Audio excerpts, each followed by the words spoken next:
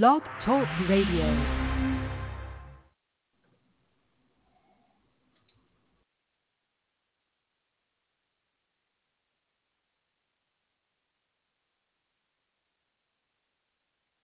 Welcome to the 5th anniversary.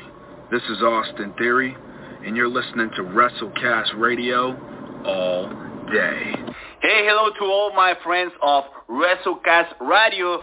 This is Flip Gordon, and I'm very excited to introduce you to one of my favorite wrestling radio shows. Hey, what's up, guys, from WrestleCast Radio. This is Humberto Carrillo, WWE Superstar. You are listening to WrestleCast Radio. El Latino está en la casa, baby. Welcome to WrestleCast Radio. Hello there, this is the aerial assassin Will Ospreay, coming from you live from the Tokyo Dome in Japan, and you are listening to WrestleCast Radio. What's going on? This is the man of the hour, Leo Rush, the 24-year-old piece of gold himself, and you are officially listening to WrestleCast Radio. Oh, shit. Time to get down, y'all. Time to get down, get funky. With your boy, Tuco Scorpio. Getting ready to open up this show live right here on the WrestleCast Radio. That's right. So if y'all already don't know, now you know. This is your boy, Tuco, and I'm ready to get funky. So everybody out there, turn it up. Let's do this.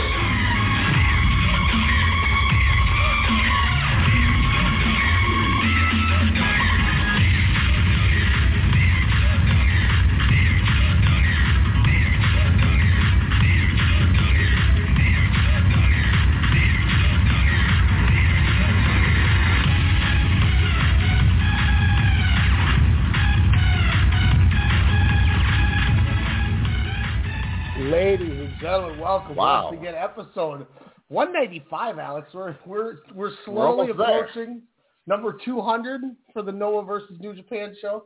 That's right. Dude, the missing show. The missing show. I drove in crazy weather to your house. Mm-hmm. Yeah, we did almost 3 hours of audio on mute. That's terrible. I came back and did 194.5 and kind of redid what we did in a 45-minute span where it was me talking to myself, and people probably were like, I noticed viewership definitely dropped on that one, so I apologize. Oh, man, I apologize. That was on Christmas, and we actually did something crazy. We opened presents the night before, which I was adamantly against because I was all about, not having that bad juju on me and or the fam. But apparently it did happen because while we were all happy on Friday, we awoke in Saturday to a flooded basement, even though I got my really cool ProWrestlingTees.com box gimmick, and that was pretty cool from the little one. So I got my Steen Wolf shirts, and that was all cool. But Saturday and Sunday and Monday, a lot of not fun basement flooding, laundromat visiting, Christmas holiday. But Monday, everything was on the up and up. And definitely after today, watching a few Puro-centric matches, one a masterpiece, one a shocker, if not well-deserved, championship, matchup, if you will, but definitely feels good to be back on the ball. Yeah, Dragon Gate threw some fun little curveballs. I can't wait to discuss that. We're also talking DDT Nevermind and Yoyagi. Okabayashi Takeshita was tremendous. Get into that one. Also got to talk. All Japan had their fan appreciation show where, unfortunately, Jake Lee injured in the final minute or so of the match on a freak lariat. So we got to talk about the misfortune of the last. Is that going to define Jake, do you think, just his adamant to bad luck, whether it's lack of charisma or lack of fan appreciation early on, just bad timing on who your booker man and or champion will be, or just having a shitty finishing move a la the Shawn Michaels backdrop a la Sega Genesis Royal Rumble, if you will. Thankfully, he got rid of that and became champ, mind you, but then again gets this setback with a broken orbital bone. Yeah. Is this going to define him, or is the ceiling still high?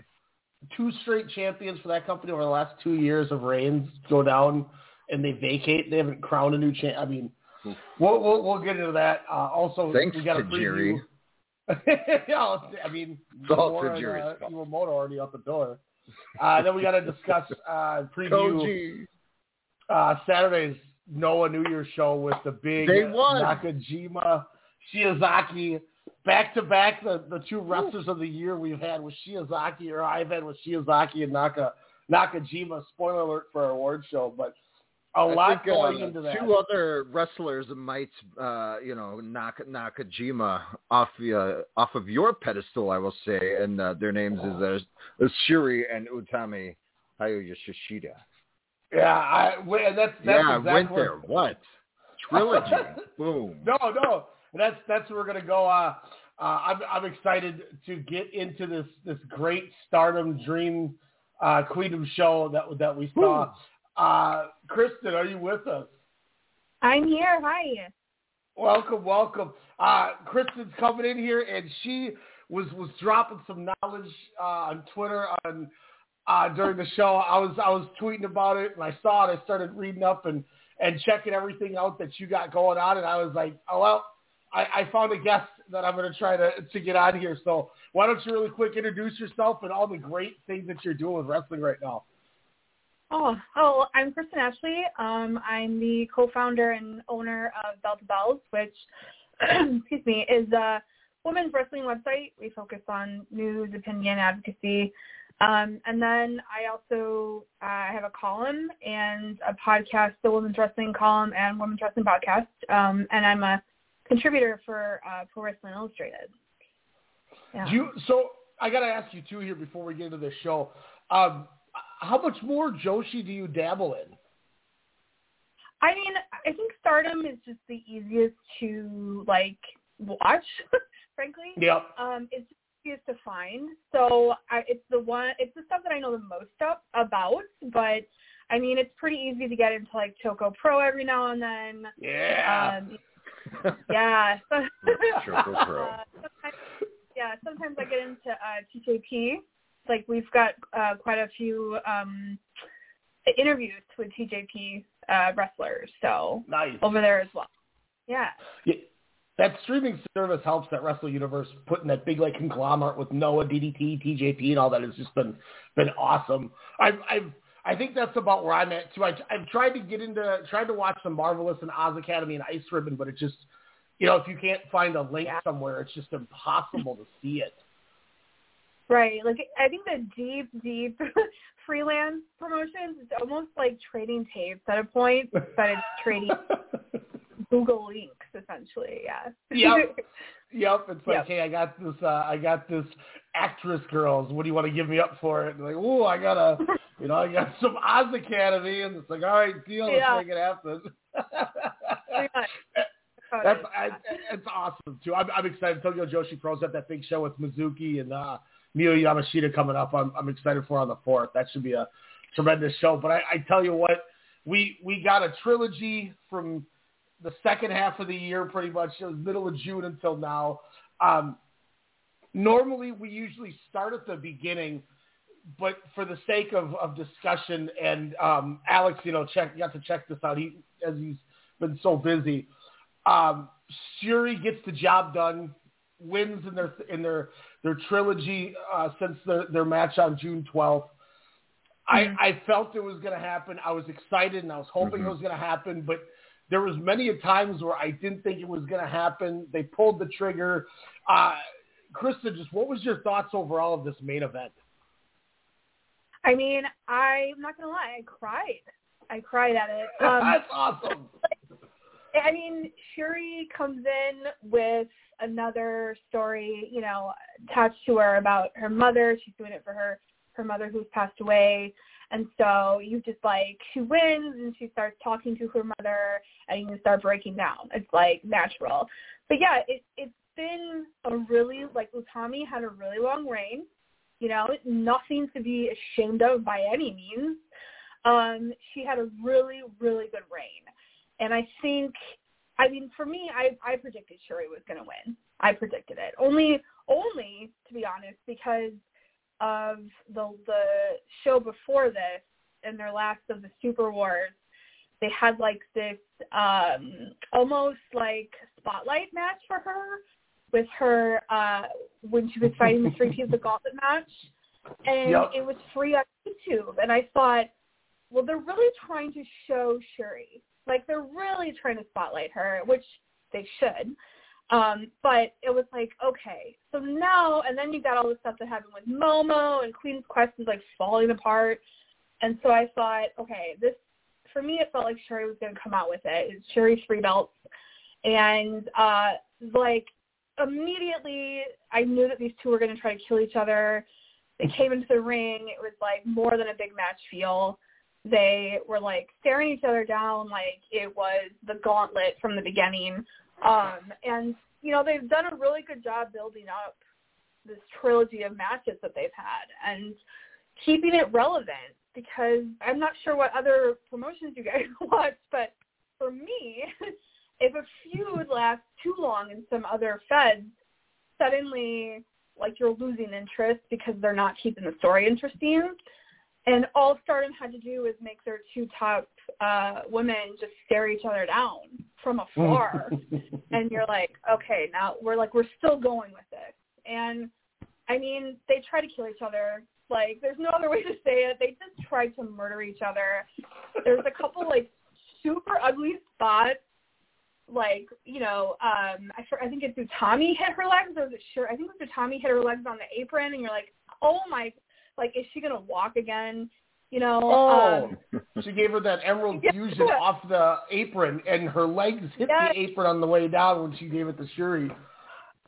It was beautiful because she looked at the apron like their restart, the one from June, and was like, no, it didn't work the first time. So she just jumps off. I was like, hey, are you kidding me? And, you know, like I had said to you too, I was, when we were bantering back and forth, I was like, yeah, my co-host is watching this, and he's like, I don't know how they can do another Broadway with the way they're beating the hell out of one another already. And I was like, don't worry, it's no time limit. They can't go Broadway. But, you know, Alex, I want to ask you here real quick, like, when 2 minutes into the match, Shuri runs off the apron and eats a powerbomb on the floor, is that when you kind of were like, well, here we go? Just a little. I mean, it was more the announcers, you know, kind of popping themselves, and they're like, oh, now it's going to get into a high maximum drive, and that was surely the beginning of just a beatdown.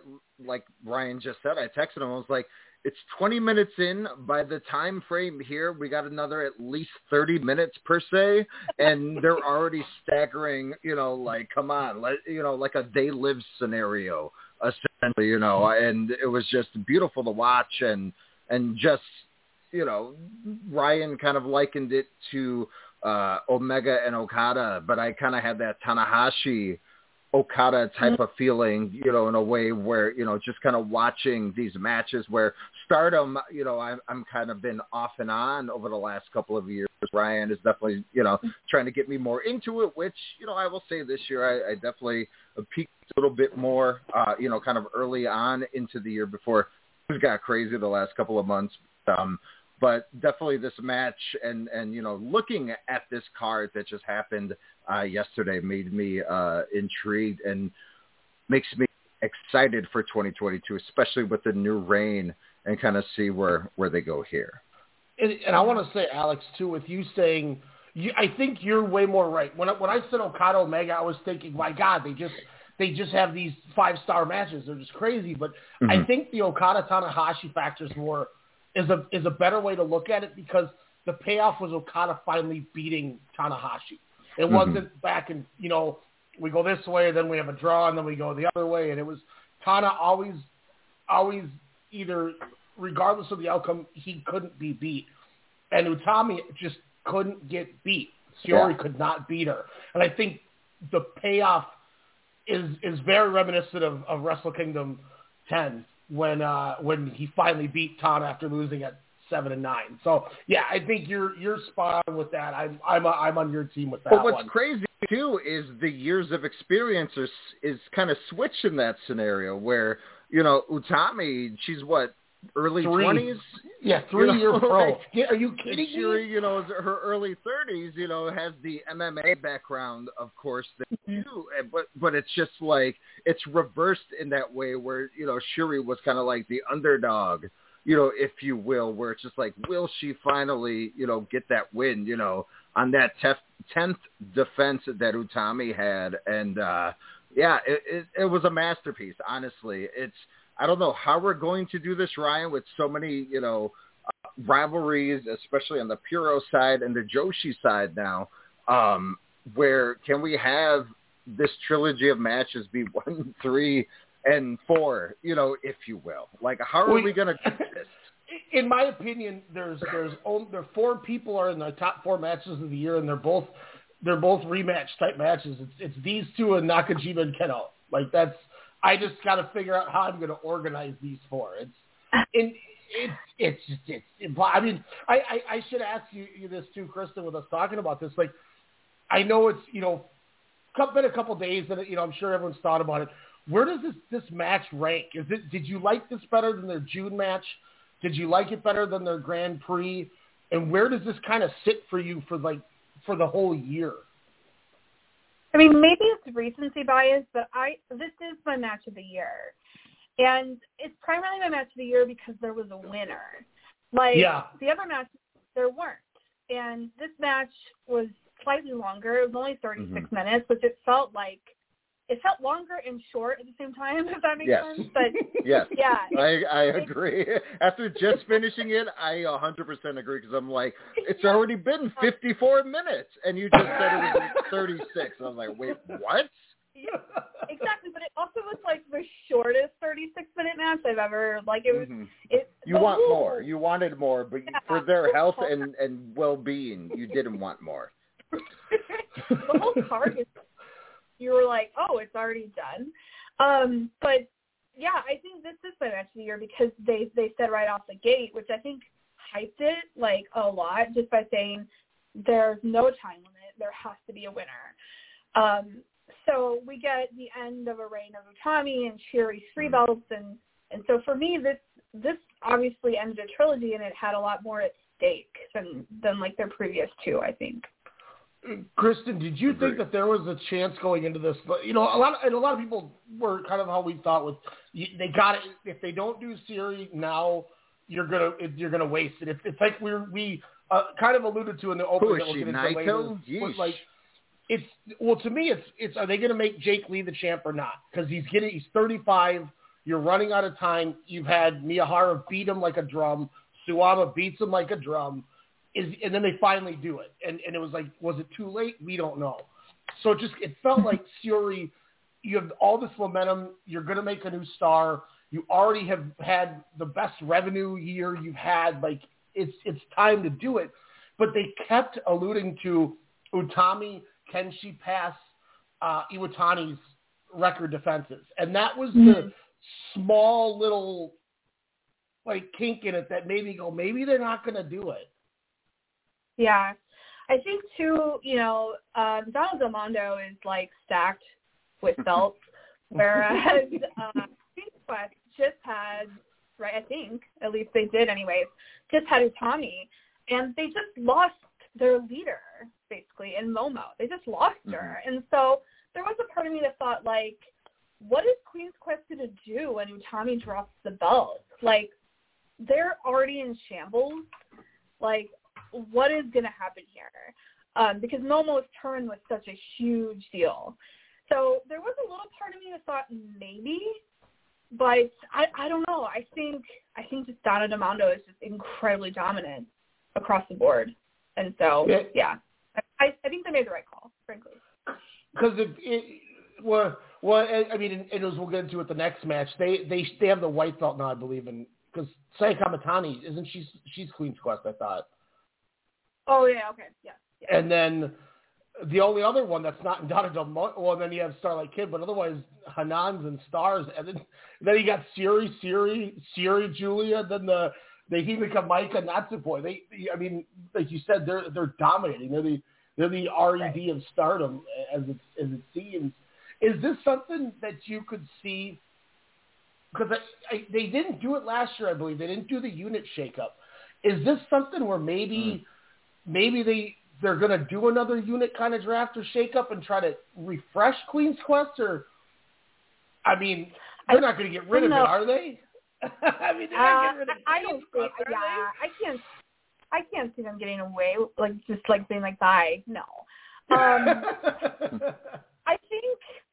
I don't know if there's going to be a faction shakeup across the board, but I think the fact that Oday Otai is growing so much, and Starlight Kid has sort of changed the way that faction acts and regulates.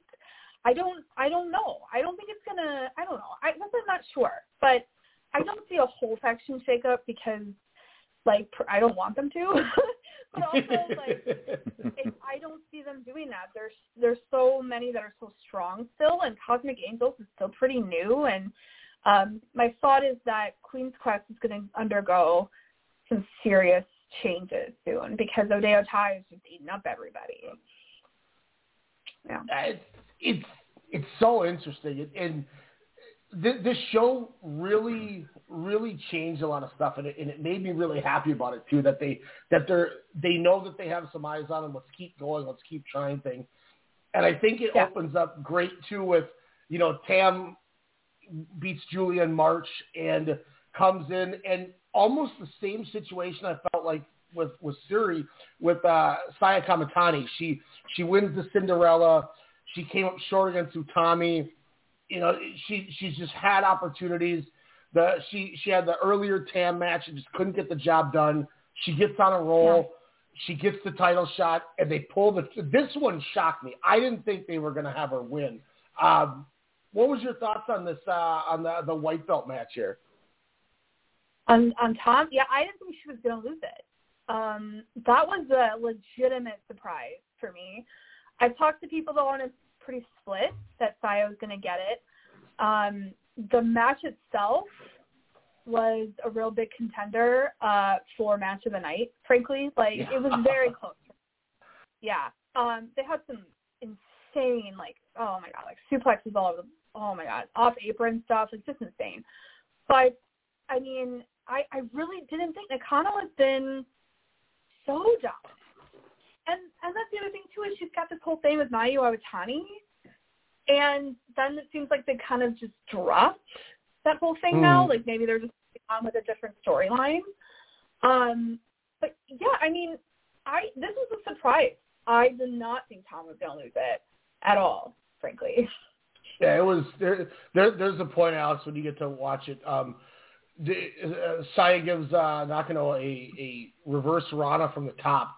And she just decides to take it like a DDT for some reason instead of like a flat bump on the stomach. And I was like, well, she's dead. There's nothing else to say. And then she's outside the ring.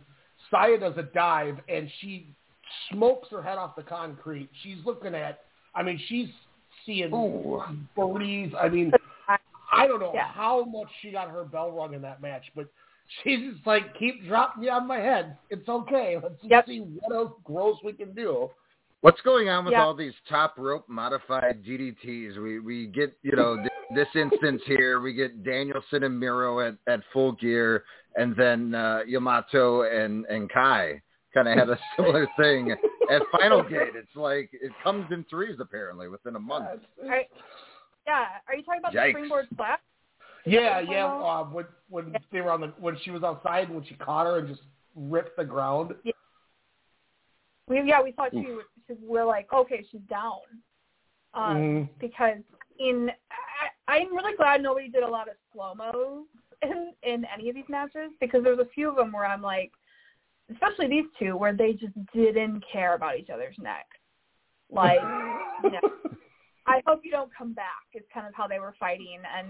And then the Phoenix Splash and commentary pops and the crowd pops, which for a Japanese crowd is pretty, shocking. And we pop at home. And it was, I still liked the main events, I guess.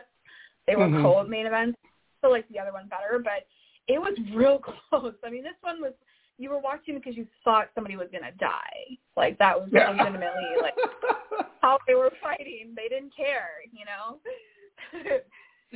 It reminded me of back in the day. I don't remember. I think it might have been Wrestle Kingdom 11 or whatever, or one of. I think it was 11.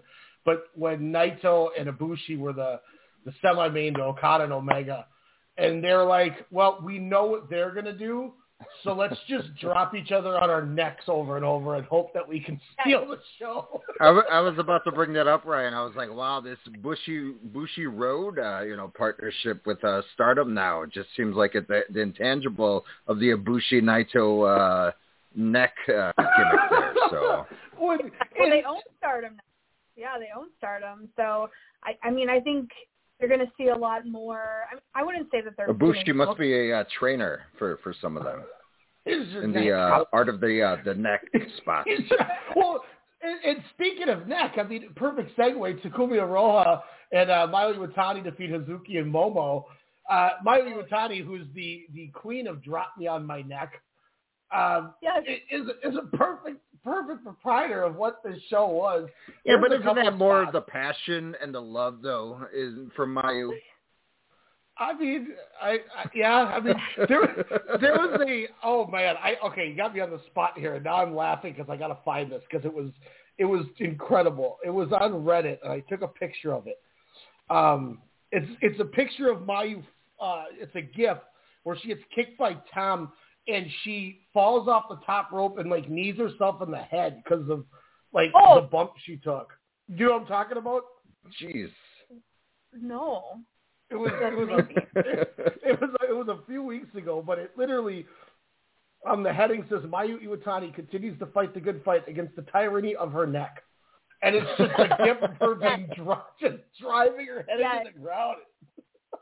Mayu also has no concern, and I think Mayu you can see it when she me and my friends were talking online during it. You can see it when she's doing the kicks that she's not doing them precisely to make noise like a lot of wrestlers do. She's doing it like half the time with her eyes closed and just hoping that it hits somebody, and it makes it hits right in the spine and just makes it worse.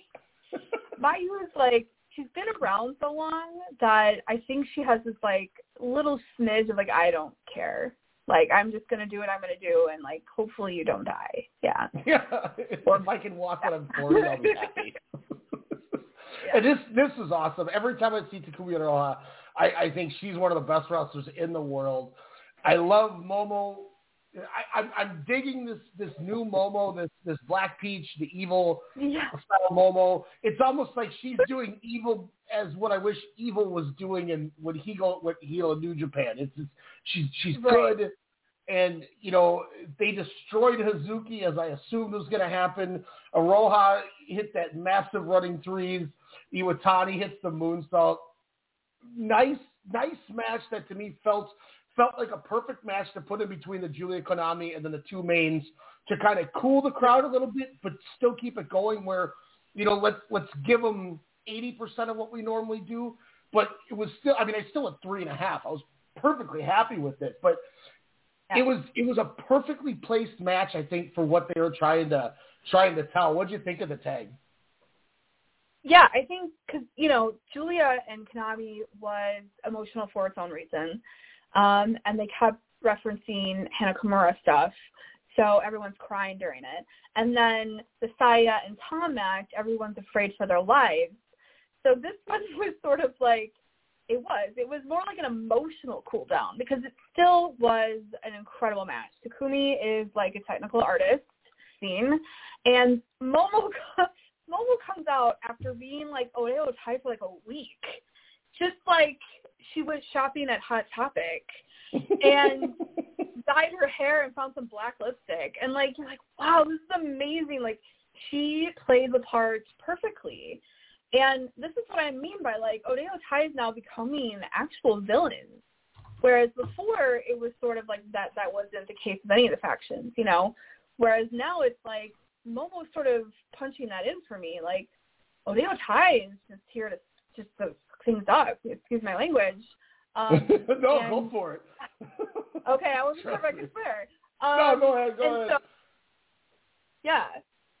it was a really good match. It really was very nicely placed, and it was sort of like, hey, Aroha's back, and poor Azuki just ate it, Oh, she was getting whooped on. I think too, and I think you hit the nail on the head really well, and Momo to me feels like she's gonna step into this Oedo Tai and be elevated. I know Kagetsu gave it to Tora and everything, but I don't feel like Tora's there. I don't think she can grasp it, and I think Momo could be that missing Kagetsu piece that we've needed from Oedo Tai, because that was something when I was a few years ago when I was getting Alex into wrestling, I was like, there's this girl Kagetsu, she's incredible, she is such a piece of shit, and I love it, and she's really good, and they just haven't had it. Obviously with Natsu's left, so they lost her too, and Saki Kashima was doing a pretty good job, I thought, and Konami's always good, but they just didn't have that clear cut someone to take over, and I feel like Momo could be that. Like, Alex, I'm genuinely excited for you to see Momo as this just complete piece of crap.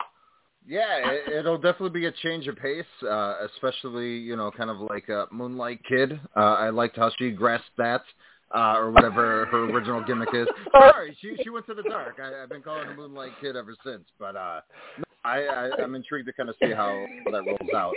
He's hell-bent on getting that over. He's damn right. That's the thing. And the kicker was do it, PWI and Bell the Bells. We got this. Moonlight Kid. Get it trending. No. He was adamant about this. Fans come after me, so no. And this is months and months before they where she had to leave and go to Oedo Tai. He's like, she's gonna turn heel one day. She's going to say, screw all of you, and she is going to be better than she's ever been. I'm like, they're never going to turn her heel. And then it turns heel, and she adapts it, and she's incredible. And I was like, all right, you win. You were on this one for way before it happened, and then it happened, and it's incredible. She's so good. She is evil. And evil Starlight Kid is evil.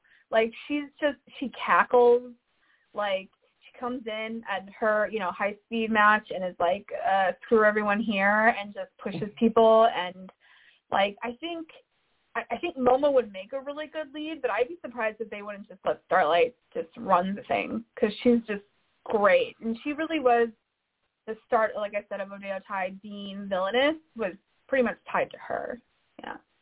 And I would have no issue with that. She's the perfect, those in those TV shows where the mob boss leaders, the really, like, the little one.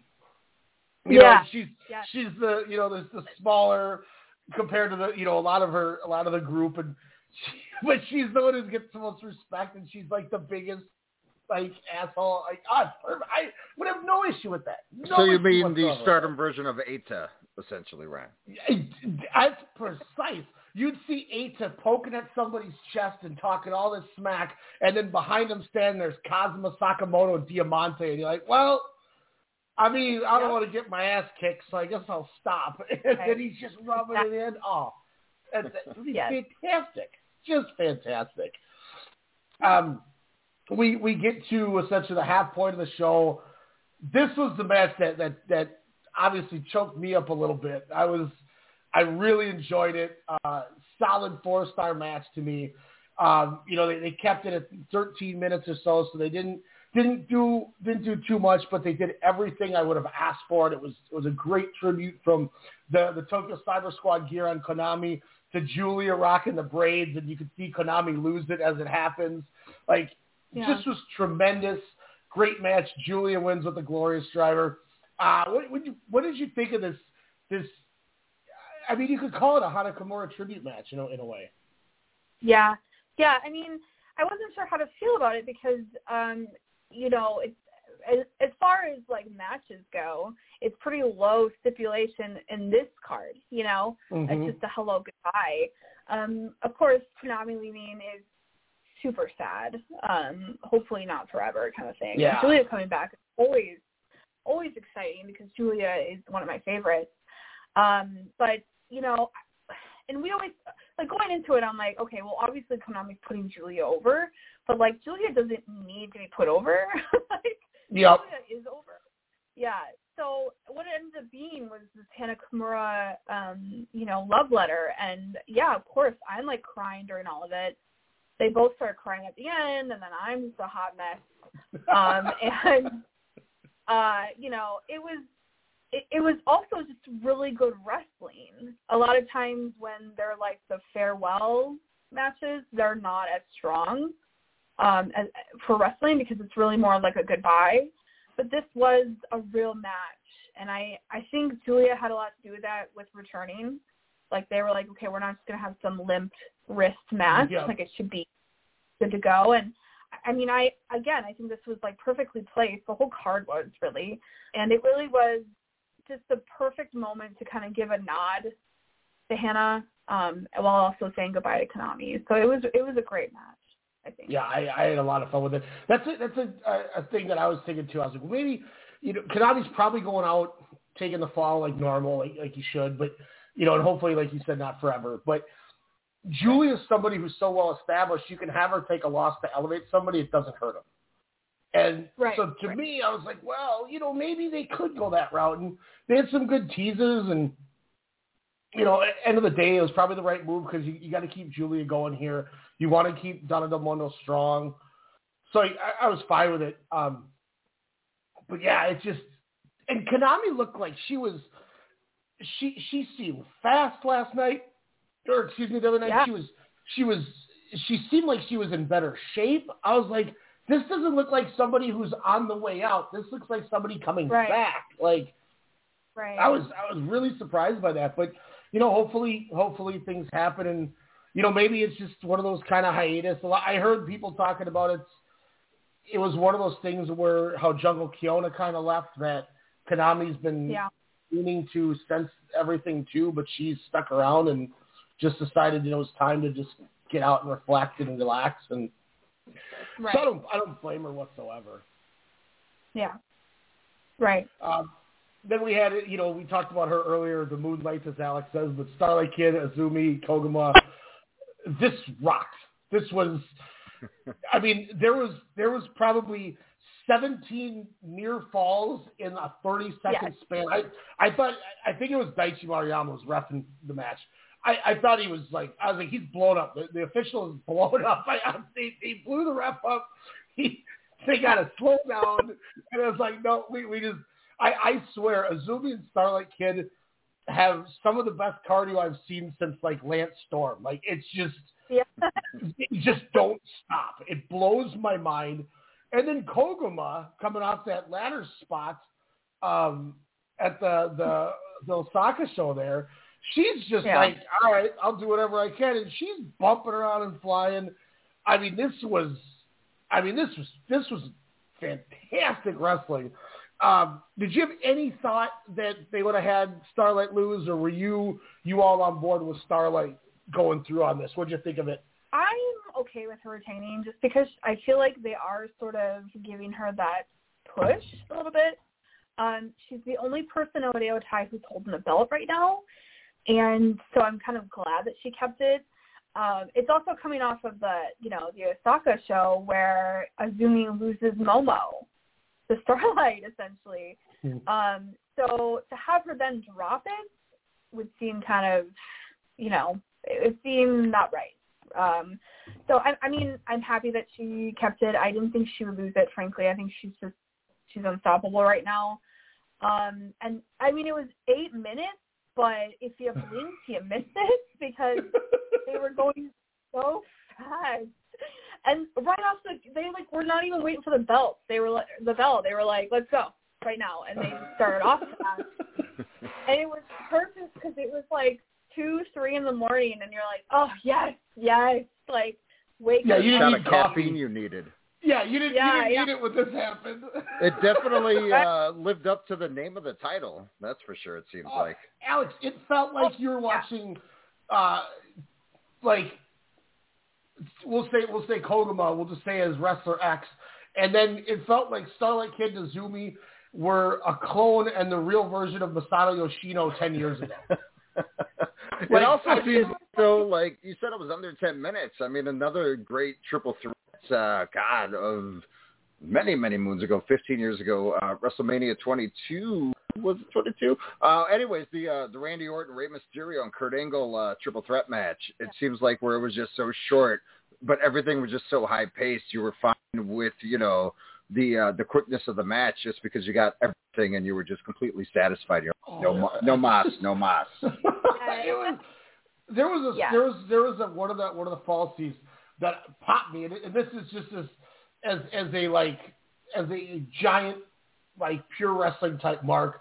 Azumi goes for the back bridge with the legs hooked up, kind of like Zack Sabre, and Starlight Kid just says no and pushes her forward, and then somehow sneaks underneath and schoolboys her. I was like, how the hell did you do that? There's no rhyme or reason. I think there was a spot where I was like, is she a spider? Because it was like, how? It was like more lucha than lucha. Yeah. Yeah, it was more lucha. Yeah. It was crazy. This was fantastic. It was such good wrestling. Alex, you're gonna mark when you watch this because you're gonna. I probably will. I'm gonna text you when it comes on Stardom World at random times. I'm like, dude, what do you mean? I haven't seen this match before. Stopping. This is amazing. Like I had to get hydrated watching it. I was like, oh my god, I'm tired watching it. Like, what are they doing? Great wrestling in this one, and then obviously we have our pay-per-view opener that wasn't on the dark matches. Donna Del Mondo retained against Cosmic Angels. I have truly gotten on board with how great Natsupoi has become. Like I knew in Tokyo Joshi Pro when I saw her before, I was like, okay, she's definitely got something. It's just a matter of what is she going to become? And then when she got to Stardom and really started developing this role, now she's just the confidence is there, and her and Maika and Himika are such a good unit together as their own separate entity type thing that I'm all over it. What did you think of this six woman? Did you have any inkling that they had any chance of dropping them back to Cosmic, or was this just a Donna Del Mondo showcase? That's a Donna Del Mondo show. I mean, like I will fully admit that I'm a Natsupoi stan. Like I'm a stan. Like I love her. I think if you're gonna have a cruiserweight champ in Stardom somewhere, if that's even possible, it's her. Like she's super talented, super quick, very emotive in the ring, and plays to the audience in a way that is not like it's very westernized to me. It feels like, but I know it's not westernized. It's her, but it's like she knows where the hard cam is. She knows where the crowd is, and she plays to it. And I think it's awesome. The match was crazy, but I really think this was Meika's match. Like this is Meika's match. Like she had it. Like there was no. She was giving Michinoku drivers to people like they were free. Like here you go. Here you are. Everybody gets one. It's like Oprah with the cars, and she was so strong in the match. And Himika's got the height. Natsupoi's got the athleticism. But Meika comes in here and she's like, "It's my show, and I'm just gonna toss bitches," and she did. And it was a fantastic opener. I think opening with Donna Del Mondo and having Donna Del Mondo retain is a really good idea for an opener, frankly. Yeah, it was nice, Alex. You'll mark Unagi. I am a fan of Himika, that is for sure. After my Summer of Stardom watch and Donna Del Mondo and all that, no, I'm definitely a fan of that faction. Unagi runs in, eats a Michinoku driver. Mina Shirakawa comes in, eats a Michinoku driver, and then she grabs the legal man, Michinoku driver, and just sits on her and just stares at the camera, and it's 1, 2, 3, and I was like, bravo, Maika. Bravo. Yeah, she's like, do you want one? Do you want one? Like, she was ready to give everything, Yes. Oh, that was beautiful. It's nice too because especially I'll say this. You had mentioned earlier with what we watch. I mean, we're big Puro, especially myself. New Japan, All Japan, DDT, Noah, Stardom, Tokyo Joshi Pro, Dragon Gate. I'm really into GLEAT. I got really into that with Folk Orchestra, Strong Hearts. I mean, I try to watch. I was watching some 2AW, some of that a while ago. I mean, if I get my hands on it, I watch it. But I mean, aside from AEW, and you really can't say ROH now, and I kind of watch some Game Changer. Like, I stay as far away from WWE as I can. I can't do it. You mentioned the rematch thing. I don't need to see the same match 4 weeks in a row with 50-50 booking and somebody else winning. It's like they don't make stars. They don't. The biggest opportunity, and this was something me and Alex talked about before, was it Mania 37, so it would have been 2021, I think. Elimination Chamber, when they had Baszler beat all 5 of them. We said they did it. They made a star. She's going to go on. She needs to beat Becky, squash her, win the title. And then people yell at WWE for beating people, and then, let's just have her not win, and then we'll just have her vacate the title, and then it's like they're afraid to make stars. You're afraid to do anything. So seeing Micah just dominantly win and then just stare at you was like, God bless pro wrestling when it's done right. Because it's not hard. It's the easiest fucking thing to do. I feel like Stardom, I was talking about this with my fiance earlier. I'm going to plug him. Mr. Warren Hayes, go watch his show. We were talking about, I'm going to do it. I don't care. No, do it. Do it all over. So we were talking about Stardom and how they're really good about not shoving things in your face. They're not shoving stories in your face. At the Osaka Super Wars, they weren't shoving the ladder match in your face. Like, it's really nice to have a subtle ladder match because, first off, it's not something Stardom does on the regular. But secondly, WWE matches, there's decorative ladders. They're, hanging out around, the ring for no reason. And, there's 17 of them, and they're in the way. They're more, in the way than they are helping. And Stardom goes, let us do it with one huge ladder compared to these girls. And just we'll clear it out of the way, safety first, when we don't need it.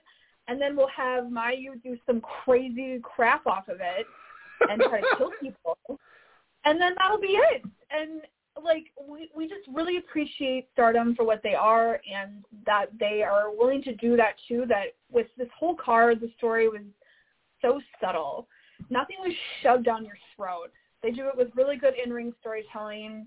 I guess you could say that the same for New Japan. I don't watch much New Japan. I'm going to be the first to admit it. I'm a big Hiromu fan. Big Hiromu fan. But,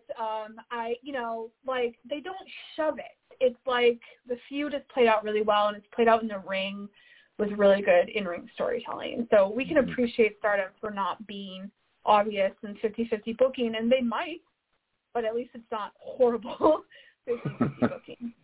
Well, and that's the thing, too, is, I'm oh, no, I'm so sick of ladder matches and gimmick matches. But then they do it, and I was like, oh, that was really fun. If I never watch a War Games match again, I'll be happy. That's a perfect way. You look at the women that did that ladder match and then take the women's War Games match. And it was 35 minutes of people just hitting each other with things to do it. It sucked. There's there's nothing. Don't forget skateboarding. Come on. Does this make sense? Why are you doing this? Stop. It's all right, we're all going to pick up kendo sticks and have a stare down. No. Just wrestle and then adapt the moves to it. And do you think EO is going to go the Tony Storm route and just dip? I hope to God Tony Storm shows up back in Stardom.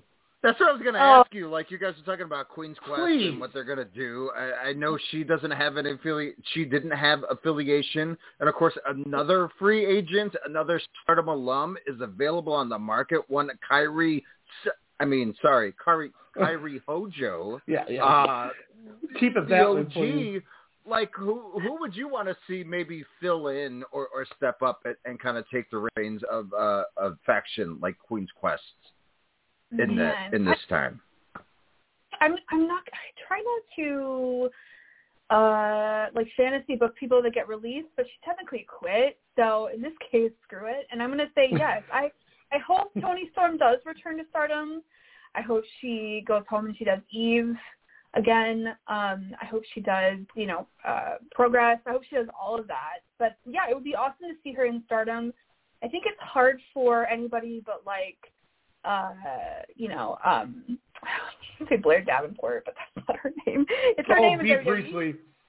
Bea Priestley. Yeah, Bea Thank Priestley. you. Or Jamie Hayter to not spend more than 3 months. They spent a really long time there where everybody else kind of just had their little run and then they left.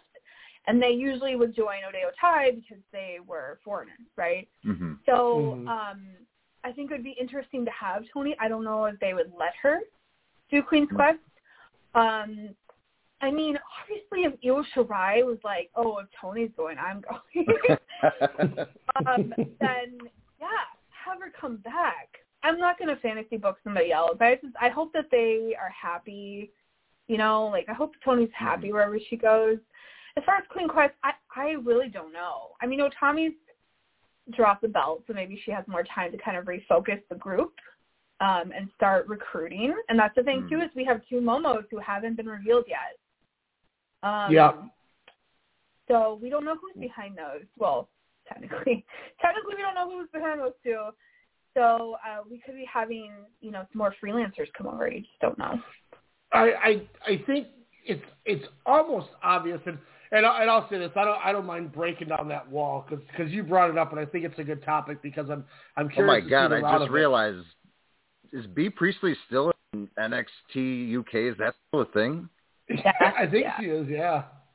I totally spaced that. You remember I sent her sent you her new name, and you called it bullshit and rubbish, and you stopped talking to me for a week, and then I sent you the vignette, and then you apologized. Yeah. And I forgot what that name was. These names, where do they get this shit? The Rascals go and Zachary Wentz becomes Wes Lee. Are you is this a joke? What? I understand to a point, the U.S. talent not using their names, Frankie Monet, right? Because when they leave, they can't use their names because it's been copyrighted, right? It's been trademarked. Yep. In the UK, they usually don't do that. They might change it a little bit, Millie McKenzie is Amelia, but they usually don't because they let them go wrestle elsewhere. Right? They're not going to dare tell Miko Satomura you can't have your name anymore. Oh, hell no. Right. I would find somebody. Minoru Suzuki would go to Vince's door and have a little talking to him. Maybe sell him some socks, some watches, maybe a hat. But he would probably slap him a few times and say no. Oh, my God. It would be... It blows my mind. I don't want to go. I try to not go on WWE rants. We'll cover the shit because people like listening to it. But and usually Alex is way better about this. That's why I love having him as my co-host.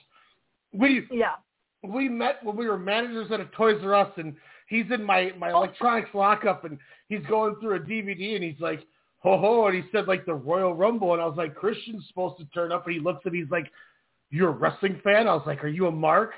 And then we embraced that, and it was fantastic, and kind of a thing. It was fantastic, and I've just stayed away, and he's been getting out of it too. But we'll cover the stuff, and I try to let him do more of the talking, and halfway through him doing a great job of explaining the angle or the match, I just start laughing and I get mad, and I can't help it, and I feel bad because to be fair, Ryan, that was 9 months ago since the last time I actually No, that's not true. That Hell in a Cell match, but that was about it. That was the only match I watched. That's kind of how when we used to do it more. And I don't know, maybe people just appreciated and thought it was funny, but I just it drives me nuts, and Like, how are you the number one entity and you don't even call yourself wrestling? Like, how the hell? Yeah, but that's been like that for 30 years. I mean, 35 years even. So, I mean, that's just a little tiresome. It's just, you see everyone that we've loved and, admired for, since the Ring of Honor days, essentially. But, on their roster, just get, not used correctly, depleted, what have you. But, and also the 3-hour gimmick. I haven't watched the Raw in probably 2 years. I literally took it off my DVR recording probably like 7 months ago because I would just delete it. Delete it to record. That's all I would do. Like, and I gave them a small praise when they did Bianca and Sasha at Mania main event. They made a champion. They did it right. They made a star, and then 4 months later, they have her get awestruck by somebody and lose in a minute. And I was like, well, never mind. I tried. Yeah.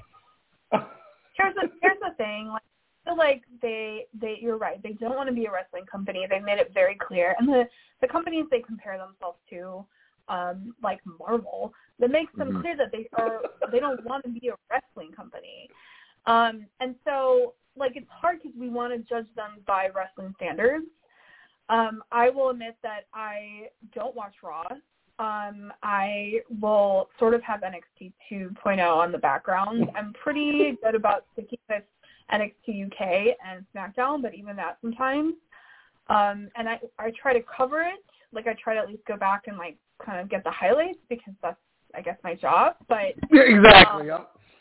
Yeah, it's hard because that what they did was they just panicked and they hired a bunch of people. They hoarded talent and then they had to let them go. And now we're down to 20 women or something between the two main rosters, tops, I think. Less than that probably. And some of them are not being used. They're gone.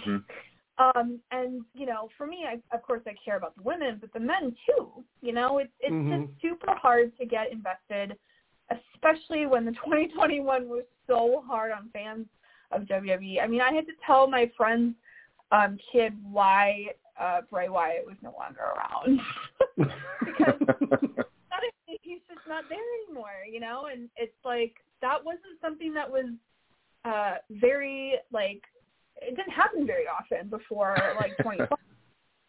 So 2020 and 2021 was super hard on fans. Everyone's gone, and then you just you're why get invested in people when there's at any moment they could go. But I also don't think everyone should be signed to AEW either. I'm happy that the indies can hold some people for right now. I think if we get much more releases, the influx in indies is going to cause an issue too.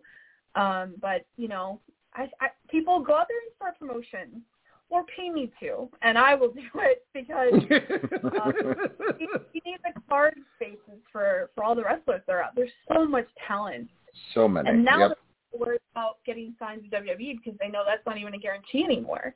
So now we have all this talent floating around, and they're phenomenal, and you can go see them on a Thursday night at Beyond Wrestling. So, I cover WWE because I have to, but that's because I have to, frankly. No, and that's the hard part. Yeah, and I think people need to realize the indies are super flourishing right now.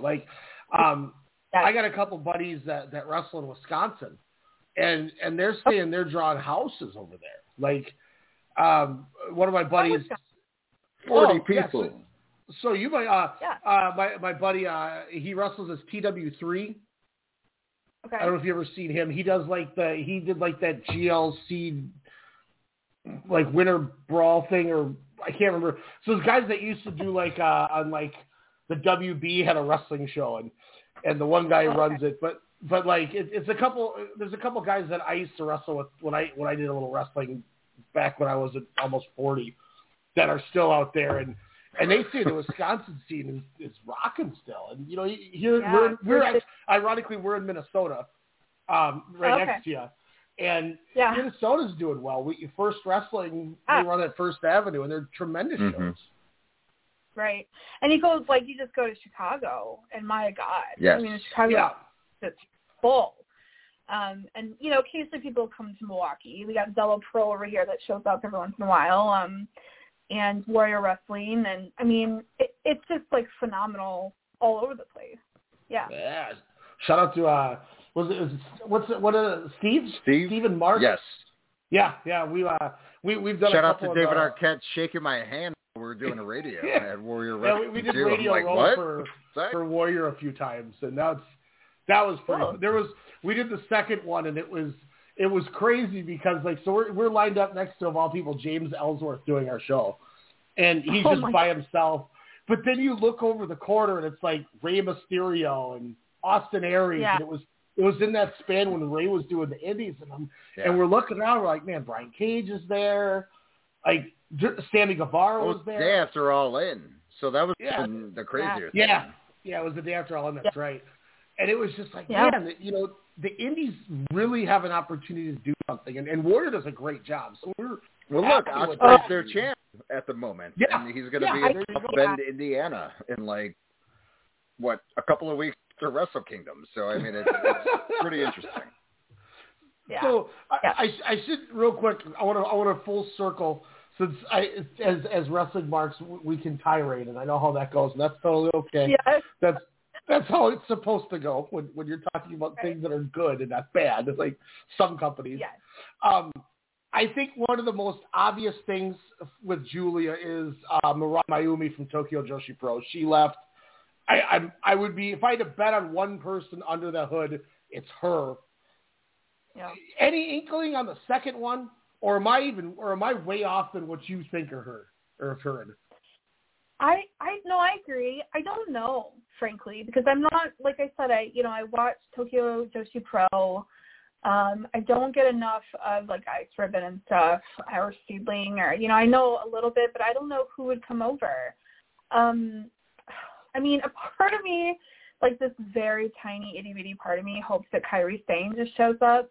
Yeah. That would be like, wild if she was in Donna Del Mundo. Yeah. If she was like, hey. Oh my God. Wouldn't that like blow up everything though? Like if but she it just almost happened to makes sense. And if you look at their faction, that's it's all too much outside charisma people. in that faction alone there. Like that's crazy. In a way, she's kind of right, because, I mean, you look at Julia was with Saya Tequila, I think was her name, in Ice Ribbon. They were tag champions, and then she booked out of Ice Ribbon, you know, and Himika and Maika, I believe they came from Ice Ribbon or Marvelous too, and then Natsupoi came over from Tokyo Joshi Pro, which Yuka Sakazaki still rants about that, which is hilarious. So it's a whole outsider faction. I've also heard Mayumi's tag partner of B-Stars, Suzumi, could be the one, which would make sense because then you bring in a tag team, so it fits. But is she considered an outsider just because she left for an excursion, if you will, or that's what I love about it.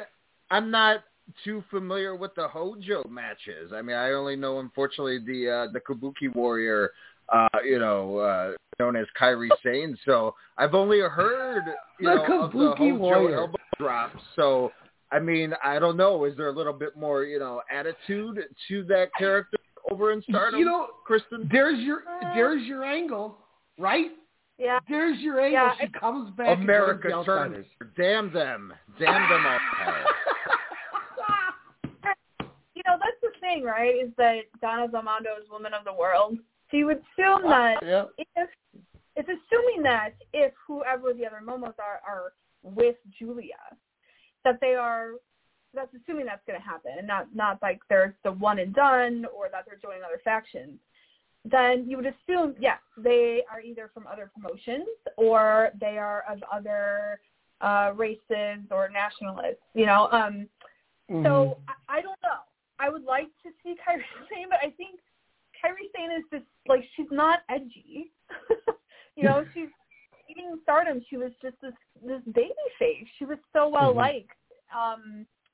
I don't know. I don't know who. I mean, I would like Kairi Sane, but I'm really excited because the whole Donna Del Mondo thing, Women of the World, is it could really be anyone, frankly. And now that Shuri is Shuri 3 belt, my guess is that her attention is going to be on the red belt and not on the tag belt.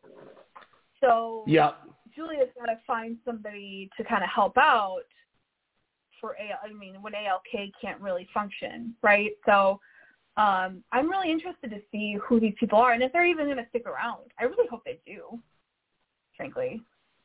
Venny give me Venny.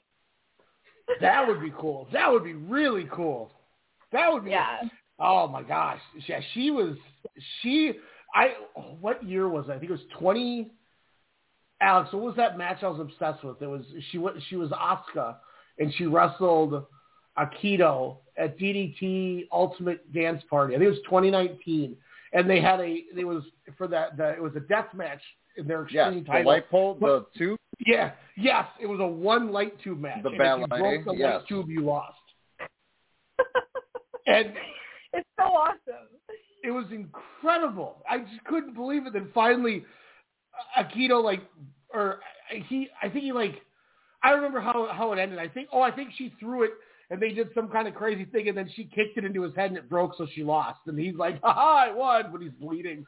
But I was like, this is the most creative thing I've ever seen. She is tremendous. That is a fantastic idea. I would be all for that. Yeah.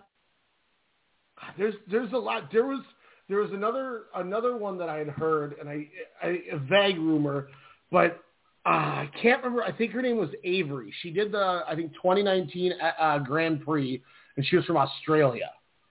Ooh, okay. Yeah. And she was pretty good. You could tell she was kind of green. I think it was her second year in the business, but throughout the tournament, they had her with the right people, and she drastically was progressing as the tournament went. And then after the tour, she went back. But I had heard somebody throw that out too as another person from outside of Japan. Yeah. So I'm excited. I believe on the 3rd is when we get when we potentially find out in that 6-man tag.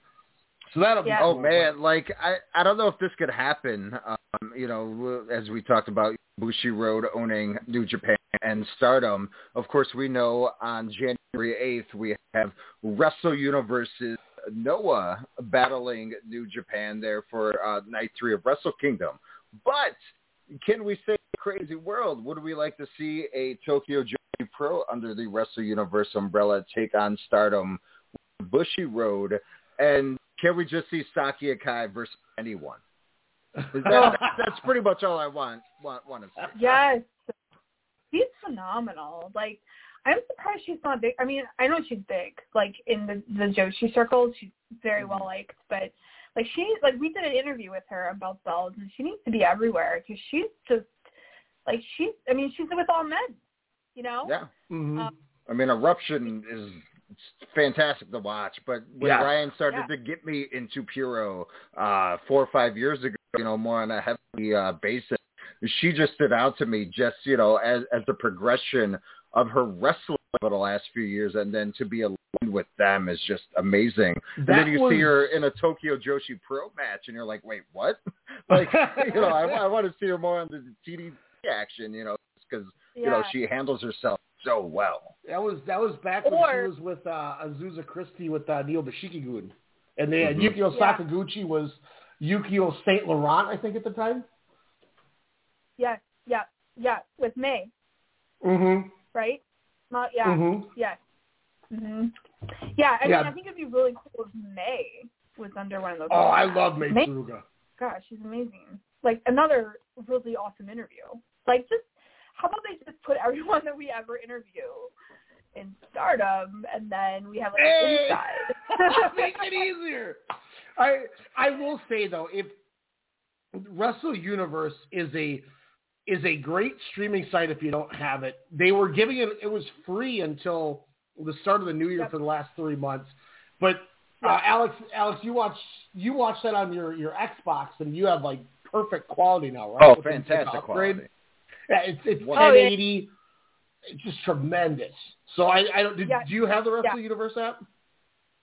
I do. DDT has done a lot for Bell to Bells, and they are doing a lot for English fans. They clearly really want people to check it out. Like Mr. Haku, he's left now, but he was like the unofficial English commentary on Twitter for it. And he was our translator for all of our interviews that we did, except for the Stardom ones I did. And so he's just like, he's phenomenal. Well, and Balyanaki too. He's a translator. He's a translator for May, right? Like he just totes around May everywhere. But yeah, I mean, DDT is doing a lot. They clearly want the reach, and they were more than like we would request an interview with Mr. Haku, and then like I'm not even kidding, like a day later we would get a yes. So they really, really want that. And if you can get somebody in DDT now and get somebody who has a translator and don't mind staying up late to do the interview, then like we would be up at 9:00 at night doing these interviews, sometimes later. But I mean, DDT, like they're doing everything they can to really appeal to the Western audience. You gotta love it. Yeah, how's that balloon contact coming along, right? Man, I said Ho Lu to message and he kayfabed me, man. I was like, man, forget you. I was like, Ho Lu's like my favorite play-by-play guy. But how does Ben K get so big? And it's like, let's not talk about that. It's like, oh, okay. I love Ho Lu. Well, we last year, I think it was, kind of during this time, Konosuke Takeshita was going to come on, and I had to work with his translator and the office to get it done, and there was like a scheduling conflict, and then he was going to do the AEW stuff, so it would have been easier because it was in America and yada yada yada. But like, I maybe said something to him, like I personally sent him a DM about it, and I mean, I bet you I got a response that night. I was like, holy shit, I didn't expect that. Yeah. I think, like that's awesome. I got a lot of. So on my PWI podcast, I talked about how Bushiroad seems to be starting to appeal to the Western audience a lot, like they are with New Japan, right? Like they've moved over here, and I got a little flack for it, but it's true. We've talked to Shuri, we've talked to Julia.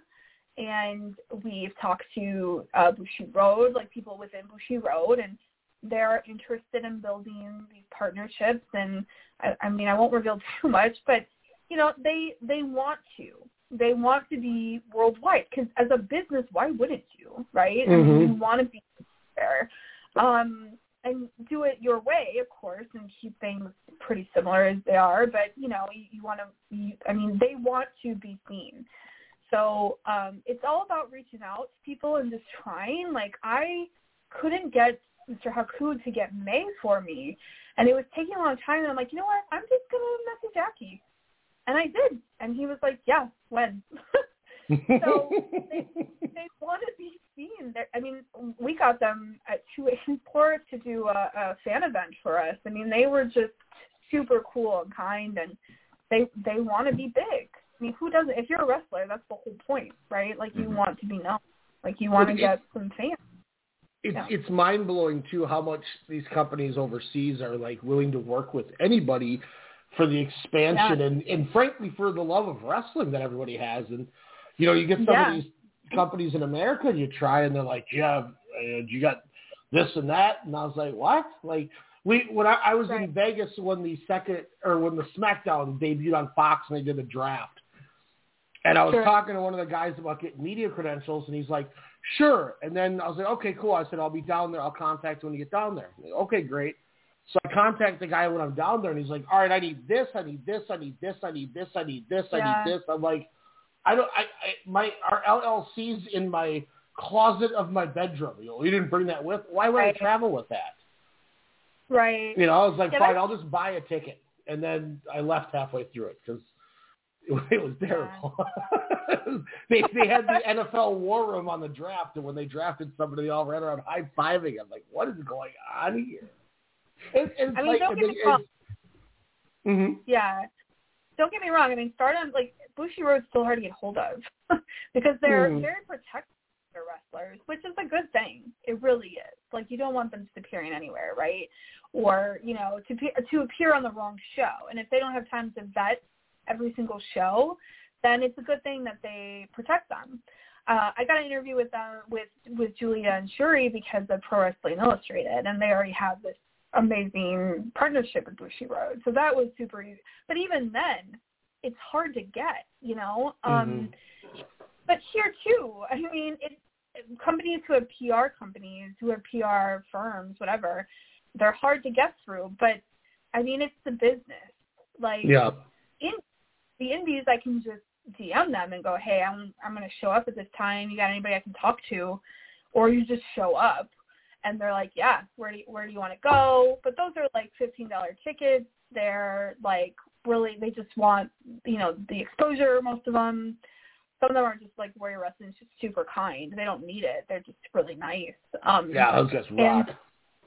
Yeah, and you just show up and you give them some publicity. But, you know, the PR companies, like, right, it's all about views. It's about following. It's about listens, because they want to get the most bang for their buck. I mean, it makes sense. Yeah, no, 100%. It's one of those wacky things where it's like, man, I wish it was so much more accessible at times, because there's so many people that I think want to make it bigger than it already is, you know, and that's where I'm like, but it's fun. I love wrestling. I'm glad we're getting back into a good run where we're getting a lot of really good stuff. And, you know, closing full circle, we got it with the Stardom show. This is in my top 5 show of the year. I mean, this was just a tremendous show.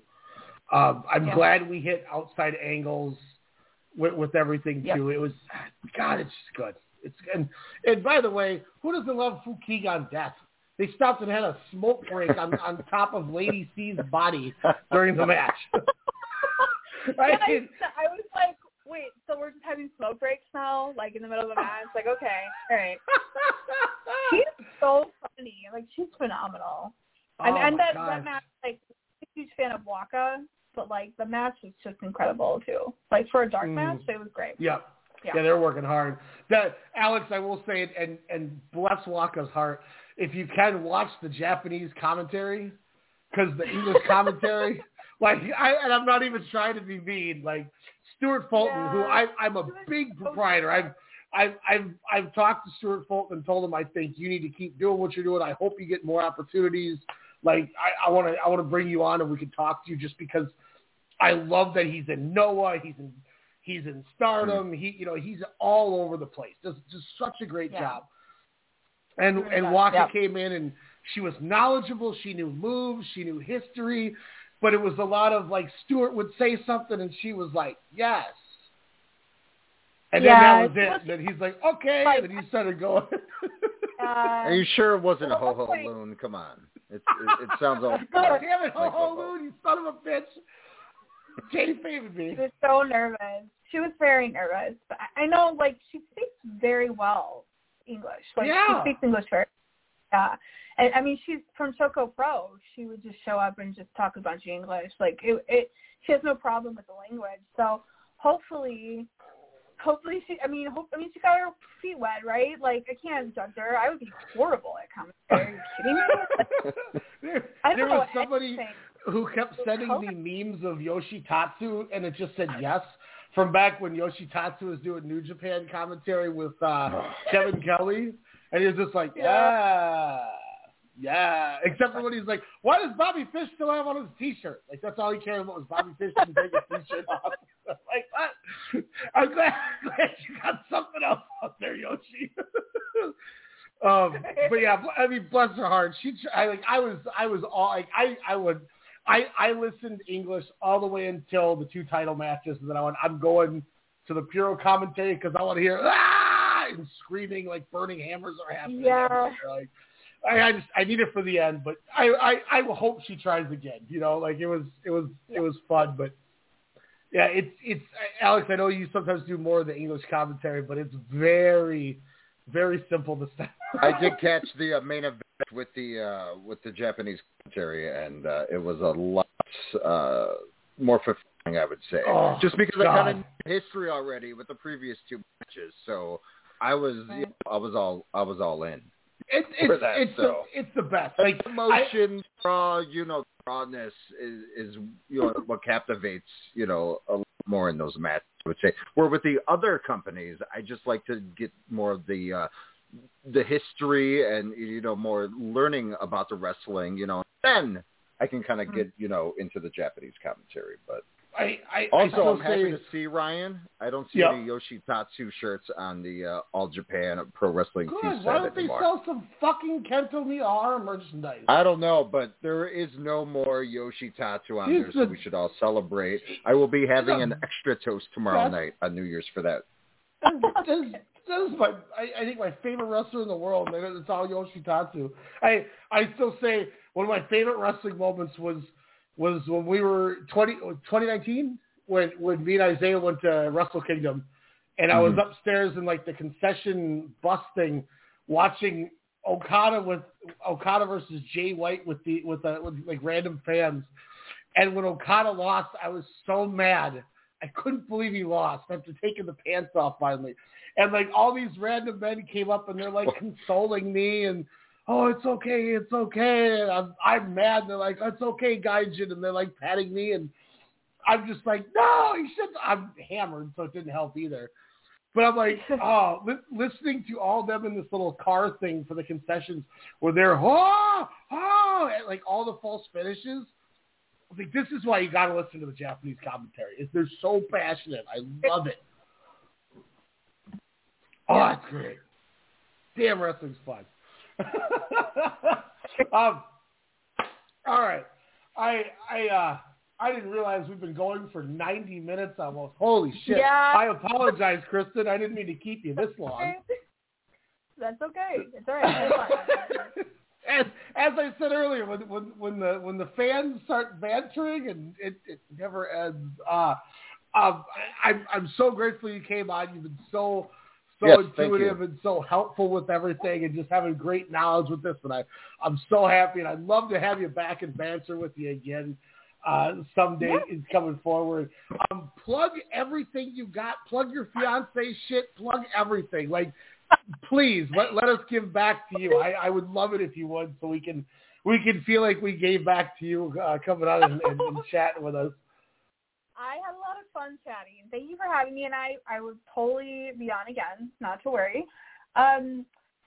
So my fiance, Mr. Warren Hayes, has a YouTube show, the Mr. Warren Hayes Show. So if you go to YouTube and search Mr. Warren Hayes, that'll pop up. Please subscribe to him. He knows a lot more than I do, let me tell you. And a lot more about like Noah and New Japan than I ever will. Also, if I can plug my friend JPQ, who we had talked about earlier, he has a podcast coming up starting in January with PWI. It's called Just Joshi, where he literally just talks about all areas of Joshi. So he's been the one who's filled me in with Joshi the most, and he always has matches and links to share, and he's super cool and very knowledgeable, way more than I could ever be. PWI, be on the lookout. I'm going to review the Stardom show for the next PWI issue in my column, and also we're doing a New Japan section, and I'll be covering the Stardom match on Wrestle Kingdom in that section as well. Nice. Belltobells.com for all your women's wrestling news and opinion. We also have a YouTube channel where all of our interviews are at.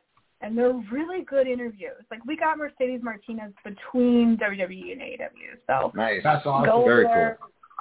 Yeah, tons of stuff. So.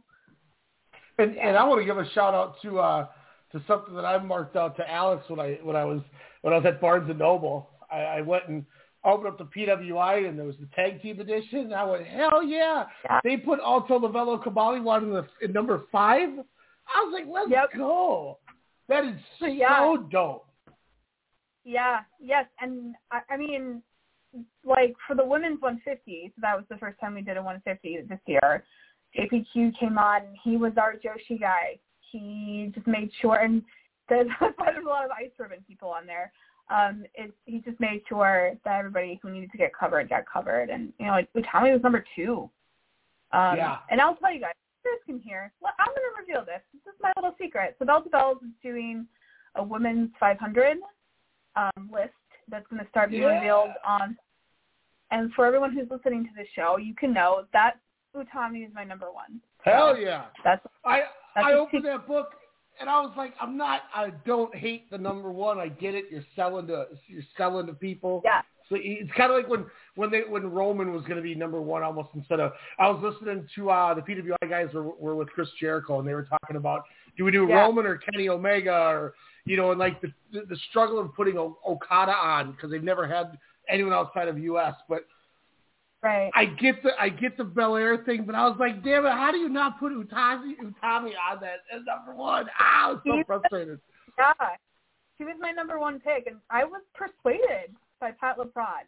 I was persuaded by him. So, but for the Bell to Bells Women's 500, she's number one for me. So you guys can hear it first. Nice. I'm excited. Yeah, when that comes out, we'll make sure we get that to everybody. I hit that subscribe too on the Mr. Warren Hayes show. So I'm all locked in on that shit too. Yes, hey guys, I appreciate that. Thank you. Kristen, it was a pleasure. It was great talking to you. I'm glad we got to make the connection. Can't wait to do it again. We'll talk again soon. Okay. All right, sounds good. Thank you for having me. Thanks a lot. Great interview. That was a great interview. Oh, that was hella fun. Again, belltobells.com, BELL, just like, a bell with the wrestling, but bells, BELLES. So belltobells, BELLES.com. That was one of those ones like when we would do the NFL previews, where when you're done, you're like, damn, that was a good one. Unlike hey, I learned a lot. I'm pumped about Stardom. Like I've learned last year and 5 months ago, and but no, like these series of matches are great. Like I said, when I was in my Stardom wormhole in the summer and early fall here, it was some of the best things that I was watching. That I even went back years. I was like, what? So and so was in here. They faced each other. Huh? What's a Hojo? So it was, pretty interesting, and definitely with that match and kind of hearing about Quidam, definitely I can't wait to check out that show. And usually I don't backpedal on shows, but that'll be one. That and the DT one for sure. I'll be checking out here within a couple of days. So take that day one. Speaking of women superstars in the WWE, not really making new stars, if you will. It seems like they have one in the palm of their hand with Liv Morgan here, of course, of the formerly of the Riot Squad. And I mean, mad already. Is she going to beat Becky Lynch just to lose it, on a Raw in 2 weeks? Or are they going to be dumb and just keep having her lose? Becky Lynch and Liv Morgan was the lowest watched segment on Raw in the history of the show. No. Yes. Look at the quarter hours. Nobody I don't have time for that, but really? Yes. What? Nobody cared. These are the same Damn fans. you, internet hype. You got me all thinking. Basically hyped Shayna Baszler out of what should have been her title. Mm-hmm. And she should have been champion many times over by now. I didn't watch the match. I don't have anything bad or good to say about the match, whatever. But the numbers tanked when that match happened. Wow.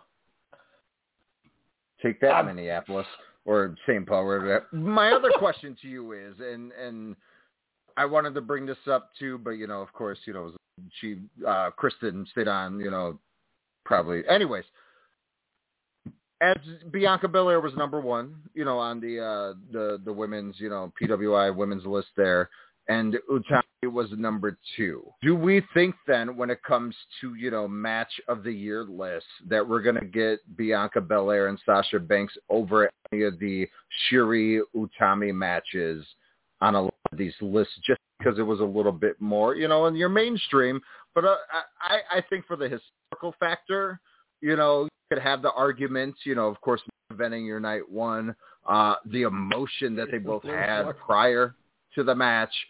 But I mean, do you think that what Utami and Shuri did with this trilogy, which again, you could put these in the annals of wrestling trilogy matches, like again, Tana and Okada, Omega, Austin Rock, in a way. Flair Steamboat. I mean, is this going to be the Stardom version, or is there another trilogy in the 10 years of Stardom that I don't know about, or any of the listeners? The Io Shirai, Kairi Hojo stuff was incredible back in the day. Shirai and Miko had some bangers. Too. So like, there's been a lot, but I mean, modern. But then again, look. I'll stop and say this. This is what I said back in June when we did the show. We did one of our shows. Mm-hmm. I truly think Utami and Shiori night one.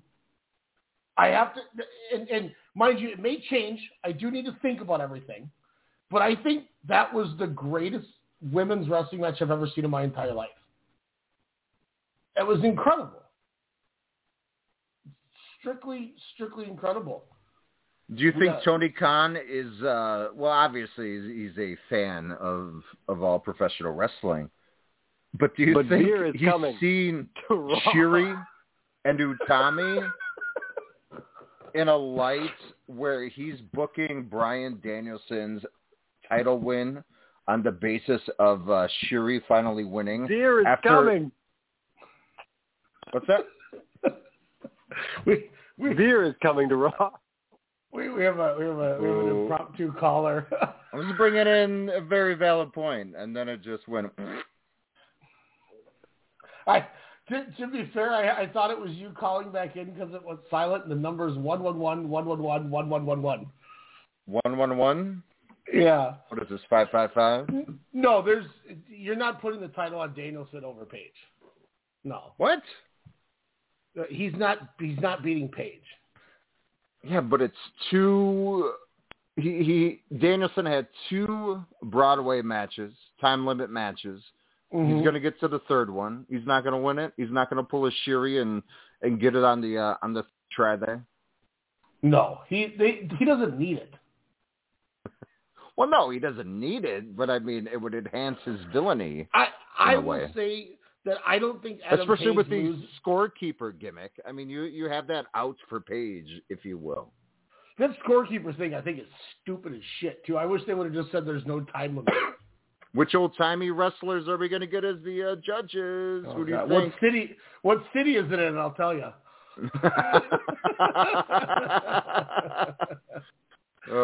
Funny.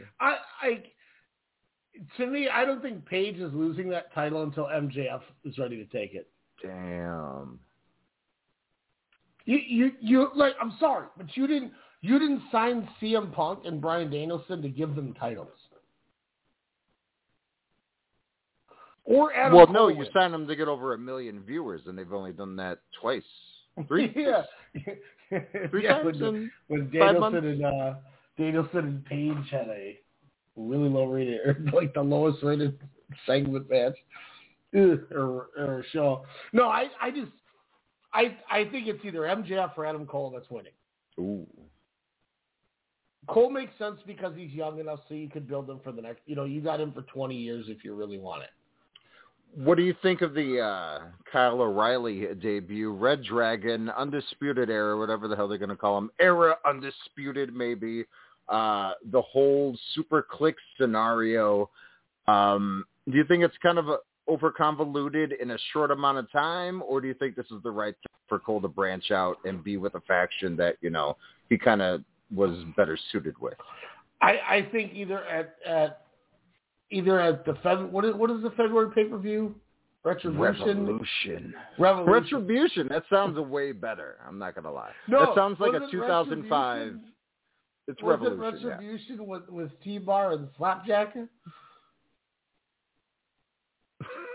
No. Larsha Pippen claims estranged husband Scottie Pippen once called her ex Malik Beasley a loser. That's a headline in today's news, folks. Yeah, you just came in like Jordan did saying Veer is coming with that one. Isn't Jordan and Veer Mahan the same person? They're never in the same place. I mean, they might be. What was it? Was like T-Bar and Mace and all them. What were they called? Weren't they Retribution? I think they were called the Summit. No, man, I'm gonna hang up on you too. Like I hung up on Jordan coming at me that bullshit. Revolution. I feel like you're is a mist world. You're just going up to Bucks and Omega against Red Dragon and Cole. Yeah. I don't know. At Revolution? Yeah, whatever the fuck it's called. Double or Nothing, it'll happen. I thought we were going. I said I'll go. I'm fine. Punk MJF? Main event? Who does Paige for? I mean, obviously Orange Cassidy.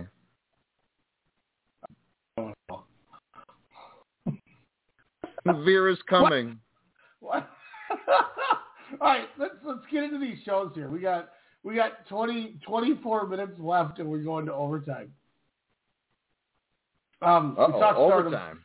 Was this Ryan's Rapid Wrestling Ramblin' Rinnet? Yeah, this is. Also, if Jordan calls, take it. I'll BRB. But you have to lead me through these shows. He really did leave. Damn, Alex just bounced on me. I'm going to play Kane real quick for you.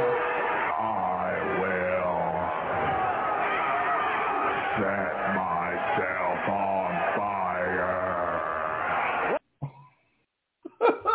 All right, well, we're going to just get into it here because we are just, let me hit that button on that joint. Yeah, that Stardom show was just incredible. We're going to go to Dragon Gate. Dragon Gate, the Final Gate 2021, happened same day on December 26th.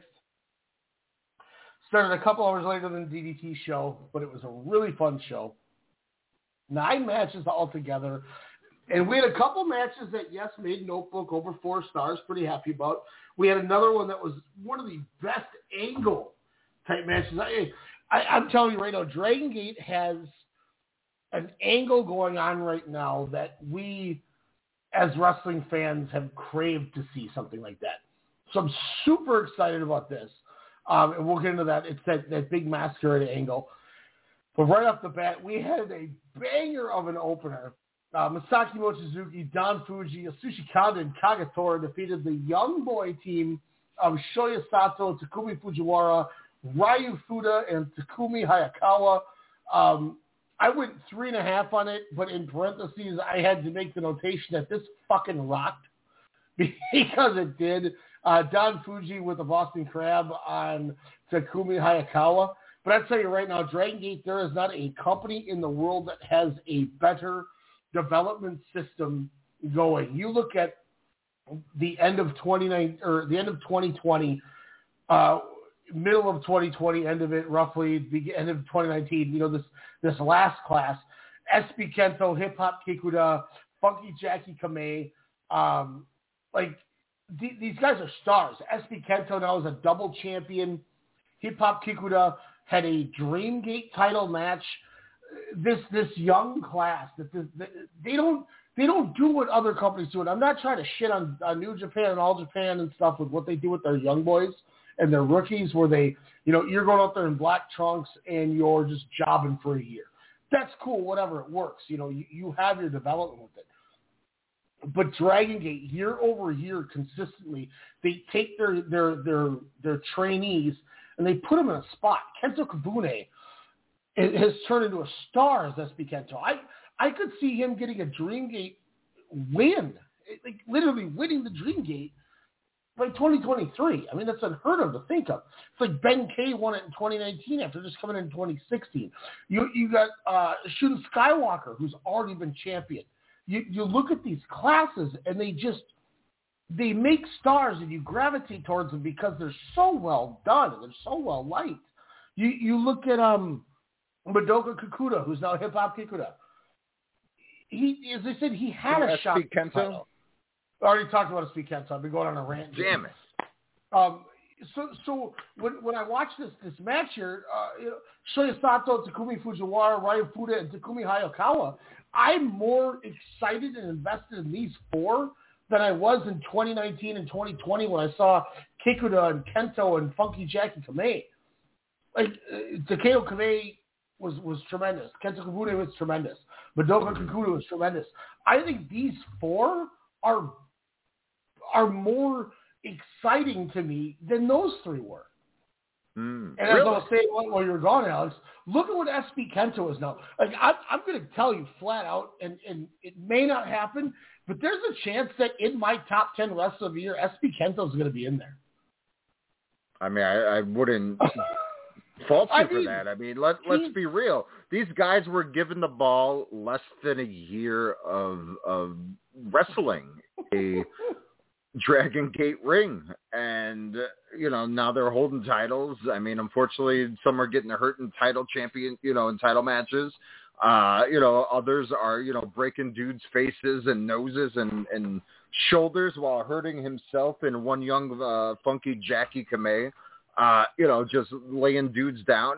And like you said, SB Kento just has all the charisma in the world. Sexy boy. Indeed, looking like Dennis the Menace. Oh, they're not only the future of wrestling, Ryan, or of pure wrestling. I think they're the faces of the future of wrestling in general. Like, I think they're going to take over the whole landscape. Obviously, with Japan being a little bit more, in their wheelhouse there. But, I mean, if they were able to get more of an American presence, RED would be so over. Oh, I mean, well, and think about it. They used to have an American presence, too. I mean, there was MLW? USA. No, DGUSA. We saw DGUSA, for sure. But, I mean, that's been forever. I mean, and a half ago. But, like, you look at it right now. Gargano's on the market. He can get that shit back up and running. Your Twin Gate champions, which we'll get into, but SB Kento has 2 titles now in the company. It's his second run as Brave Gate champion. I don't know. Like, Takashi Okamura was doing a great job as the owner and like overseeing things, and which was fine. Everything. I mean, the company was done great. I mean, we know the stars that were there. Shima, Shingo. I mean, the name is T-Hawk, doesn't matter, but ever since Toro Kido took over 2018, it just feels like he's giving the bookers more of just do what you want to, and they're taking these young kids and you look 2018 to 2019, they took that 2016 class of Kaito Ishida and Ben K and Shun Skywalker and said, we're just going to make them stars. And then you look at the middle of 2019, early 2019, March. I think it was March 12th or April 12th, I think it was. They debuted a new logo. Suddenly, Ben K then defeats Pac for the title, and Kaito Ishida is getting pushed, and then Shun Skywalker starts getting pushed. These 2016 class guys, and now we look at the 2019 class, and it's SB Kento is a double champion. Hip Hop Kikuta had a Dream Gate shot already. Funky Jackie Kamei, you could argue, is sometimes the best person in these Natural Vibes matches. Like, they don't sit there and go, you're going to work 40 matches in black trunks and job and get your head shaved. They're like, what can you bring to the table? Later in the show, I just talked that opener, but fourth match, the Hashi brothers, Riki and Ishin, their mother was a famous wrestler too. It was in their blood. And they come out and have a 3-star match with, I mean, they're working Susumu Yokosuka, who I've said is arguably one of the most underrated wrestlers in the history of wrestling, and UT. But goddamn, they're working fantastic. Like, this new class is something wild, man. I'm telling you. Like, if you get a chance, it's good until I think the 3rd. So you got 3-4 more days to watch this show. I mean, like I told our listeners, opening match I went 3.5, but in parentheses I put this fucking rocked. The 8-man? Yeah, it was Mochizuki, Fuji, Yasushi Kanda, and Kagetora against the 4 rookies. Oh man, and it was great. Like, I truly loved it. Truly loved it. Second match on the show, we had Punch Tominaga and Ultra Sokai defeated by Strong Machine J and Chirami Saver. I have no idea who Sokai and Saver are. I went 2 stars, Saver with a 450 stomp to Punch. I oh, said, really? Botch. Yeah, it was a gross looking. I think he's going for a 450 splash in, over rotate. He just stomped on Punch Tominaga. It was gross. I mean, to be fair, I mean, Punch kind of deserves that. Then we had Diamante defeat La Estrella with the finale. Nice 3-star match. Diamante continues to just. I'm enjoying him, man. He's excellent. I'm really happy good. The progression that he has made. I mean, over the last year, it just seems way more comfortable in the ring. You know, he's finally was able to stabilize his size comparable to a lot of his opponents. Mm-hmm. And figured out how to maneuver it while not only making himself look strong, but also, making his opponents, either, look great on the comeback spots or look phenomenal getting their asses kicked. So, I mean, he definitely has found that balance, so kudos to Diamante. I'm very happy to see him wrestle now where before he was always a fast forward. Then, as I said, we had the Hashi brothers, Riki and Ishin. They lose to Susumu Yokosuka and UT. Yokosuka cut her to Riki for the victory. 3 stars. Great match. Fun watch. I recommend it. Check it out. I have a question on the next match, though. Yeah. Did we get a rubber band spot? Yes, and Genki had it snapped back in his face. What? Genki went all the way to the top of the ramp, and I think it was either Yosuke Santa Maria, I think, or Jason Lee. It's probably Ultimo Dragon since he's the one I didn't say. But they fought off the attack from Konomami Ichikawa and Shachioka Boy, and let go of the band, and it flew from the ring to the apron, or the ring to the entrance, and smacked Genki in the face. Wow. Yosuke Santa Maria gets the victory over Konomama Ichikawa. Ichikawa goes for a Lamaha straw after pointing at Ultimo, like, I can do it better than you. Only to have Yosuke Santa Maria not roll over and just lay back and then pin him. Which was fun. Nice little 2.5-star match there. But then, next match, Alex, we know, and here's where I can throw it to you if you want, before I go through the match. Masquerade is in turmoil. Yes, what's happening with this? I did a triple take when I was like, why does it say Kota Minoura taking on Shun Skywalker? Explain my lagging of Since the Dead are Alive, maybe? No, it couldn't be. I was going to tee you up in case you knew it, but I would be glad to discuss this. So yes, I'm intrigued. So at the Korakuen show, when we talked about, they had the mask versus mask match when it was the tag match with Diamante and Diane Fern and all that. Shun Skywalker decided to save his own mask. He pushed into Diamante, none other than Dragon Dia, and Dragon Dia got beat, lost the mask. So he's been preaching, hey, let's just, everything's okay. What I did, I apologize for, but I can't lose my mask. So it is what it is, guys. Nothing's wrong. Let's just be happy and be friends. Yada yada yada. And everyone else is like, nah, we don't give a shit. This is stupid. We don't like you, Shun Skywalker. This is a great. By the way, I say this is a great angle, but they're all like, no, you can kiss my ass. This faction's not even a year old, are they?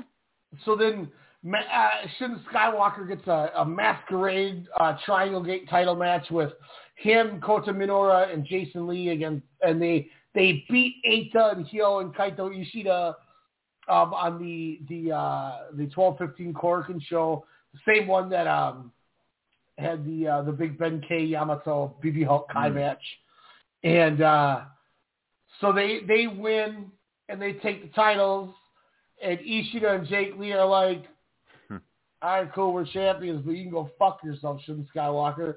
And then Kota Minoru is like, yeah, I don't care that we won this. I want a match with you at Final Gate. And if I beat you, Masquerade disbands. And she was like, no, look, bro, we just won the Triangle Gate titles. We're tight, right? We're cool, homie. And, and Kota Minoru was like, no, fuck you, asshole. You're a piece of shit. and I literally, like, not those words, but, like, the look that Kota Minoru gave I mean, who knows? We don't speak the language. Maybe they did. Jay didn't translate that, so maybe he did, but at least they didn't say it.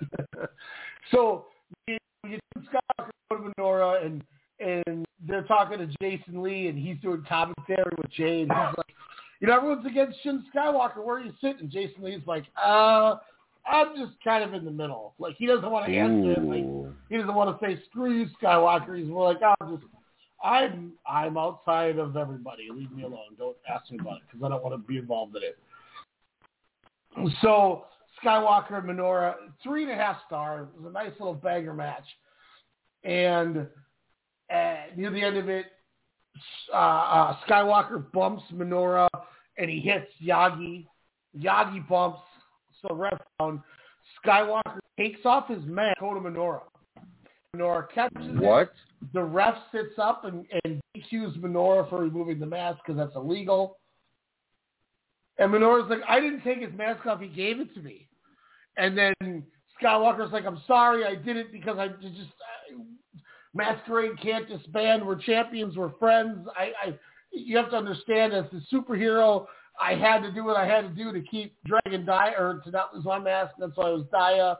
I'm sorry I gave you my mask and made you lose Minoru, but I couldn't have makeup. So he's like the ultimate heel who thinks nothing is wrong. And it's fantastic. Nice. I was about to say, that's some heelish tactics there. Yeah, and he's going, I did it for the greater good of all of us. Look, I'm sorry. Let's let it blow over. Nothing happened. It's cool. We're friends. I'm sorry I did what I did. He goes, look, I talked to Dragon Dia. Dia was like, hey, man, everything's straight. And they're like, you didn't talk to Dia, you piece of shit. And, like, at one point during the match, RED comes out, and they throw Shin Skywalker a chair to hit Minoru with, and he takes a chair and throws it back, and he's like, that's not what I do. I'm not a piece of crap like you. But then he does the mask thing, and it's all delusional, and the crowd's laughing when they're hearing him explain his actions and whatnot. They know he's just delusional. It's a great ass angle, man. I was about to say, is he going to be a new member of, RED? Like, no, it seems like he's... He took, or is he going to start another heel faction? It seems like there's, only one, so why not another? He cannot let go of Masquerade, and none of them want to be a part of it. And he's the guy who's doing everything he can to make it. He's holding them against their will. Yeah. I love it. It's a great emotional angle that only Dragon Gate can do. Then we had an awesome match. Second favorite match tonight with 4 1/4. We had KZ, Big Boss Shimizu, and Jackie Funky Kamei. They defeat the teams of Dragon Kid, Kaisuke Okuda, and Benkei of High End, and then Eita, BB Hulk, and Kaito Ishida of RED. BB Hulk hits the first flash on Okuda to get the victory, and then Shimizu hits a shot put slam again, and then the Big Boss press, as he calls it now, on Kaito Ishida to get the victory. Fantastic thing to see Shimizu now as Big Boss Shimizu. He's tremendous. I can't wait. And as we will get to, I already have a feeling that at the, I think, Fantastic Gates in February, Big Boss Shimizu is going to be the guy getting the Dream Gate shot. And I think it makes sense with the victory over RED. So how great of great work there. A road that Shimizu has been on since he was kicked out of RED. And just the chameleon aspect that he's been having fun with a lot of different, wrestling characters over the years and different federation, feds and whatnot. But him just having fun, him teaming with Ultimo, he's just been having just such a crazy path into, like you said, where he's be the guy next to, get that title shot. And, what not or I should say, what a better opponent that, especially a champion of the former faction that he was a part of. So, I mean, it's kudos to him. I mean, to be honest, one of the better years, I would say, of a wrestler, of a character development than what Shimizu has had. Hell, it seems like over a year. 2021 seems like such a blur. I'm like, that happened like 5 months ago. It seemed like that happened in 2019. Like, it's so weird. But yeah, big props to Shimizu for, just having fun out there, putting on, fantastic matches, and, just kind of, even him and Ben K, they kind of had some flashes of Big Ben. It was just really cool, fun stuff that, he's the scenery, he's having fun, and I hope big things, single things for Shimizu, after this Natural Vibes victory. Yeah, Natural Vibes, man, they're such an important part of this company. Like, you just look at what they do, like Funky Jackie Kamei. Well, the choreography alone. I mean, come on. I mean, maybe KZ's the one to beat Kai. I'm still hell-bent to this day that KZ is going to get win the Dream Gate. Like, I still, at some point, think he's going to win. 3 years ago. Mm-hmm. But, hey, how long did you say Moonlight Kid was going to be a thing, and then it finally happened? 2 weeks before it happened? Oh, bullshit, Walter. That was like months. Then we had the Twin Gate title match. Naruki Doi and Takashi Yoshida, the new Doi Yoshi, losing to Hyo and SB Kento. Scary moment. SB Kento got bumped, left for a minute, came back near the end and was limping. Everything I have heard is it's not that bad of an injury. He'll be okay for Fantastic 8 and February shows. Thankfully, January is a very light month for Dragon Gate, but that was a scary moment, especially after losing Hip Hop Kikuta. Mm-hmm. Oh, sure. Please don't tell me Kento's out. But they went through it. He won the title. He came out after the main event, too, and was celebrating. Little limp, but he's okay. But Hyo Watanabe, my boy, on Takashi Yoshida to get the win. He gets the pinfall on it. Ladies and gentlemen, you remember he jobbed in the so many gates. Was it the King of Gate tournament where I was like, man, as long as he gets, because he was just thrown in last minute, injuries, and they were like, here you go. And then I was like, man, this is going to be his time. They can get him to win in some matches. A freaking, a big fat 0 in the win column. And I was so bummed. I was like, really? He's the fall guy in your group? I was like, he has so much potential. He has so much character. He has made the toothpick look way cooler than, I'm sorry, and you were my favorite wrestler as a kid, Razor Ramon. But Io Watanabe has you on that look there, sir. But shout out to Hall. But no, I did see a spoiler picture of that, and I'm not gonna lie, I wept. That's so awesome. Yeah, kudos up. Glad they got that victory. And there goes that lady yelling. And then it was 90 seconds, that one. Gotcha. But then again, in one of the most shocking moments, this was the most shocking Dream Gate win. There's 2 that I can think of. Really? More than Doi winning the title last year? Well, so say there's 2 that I can think of. Okay. Sorry. There's I gotta figure out.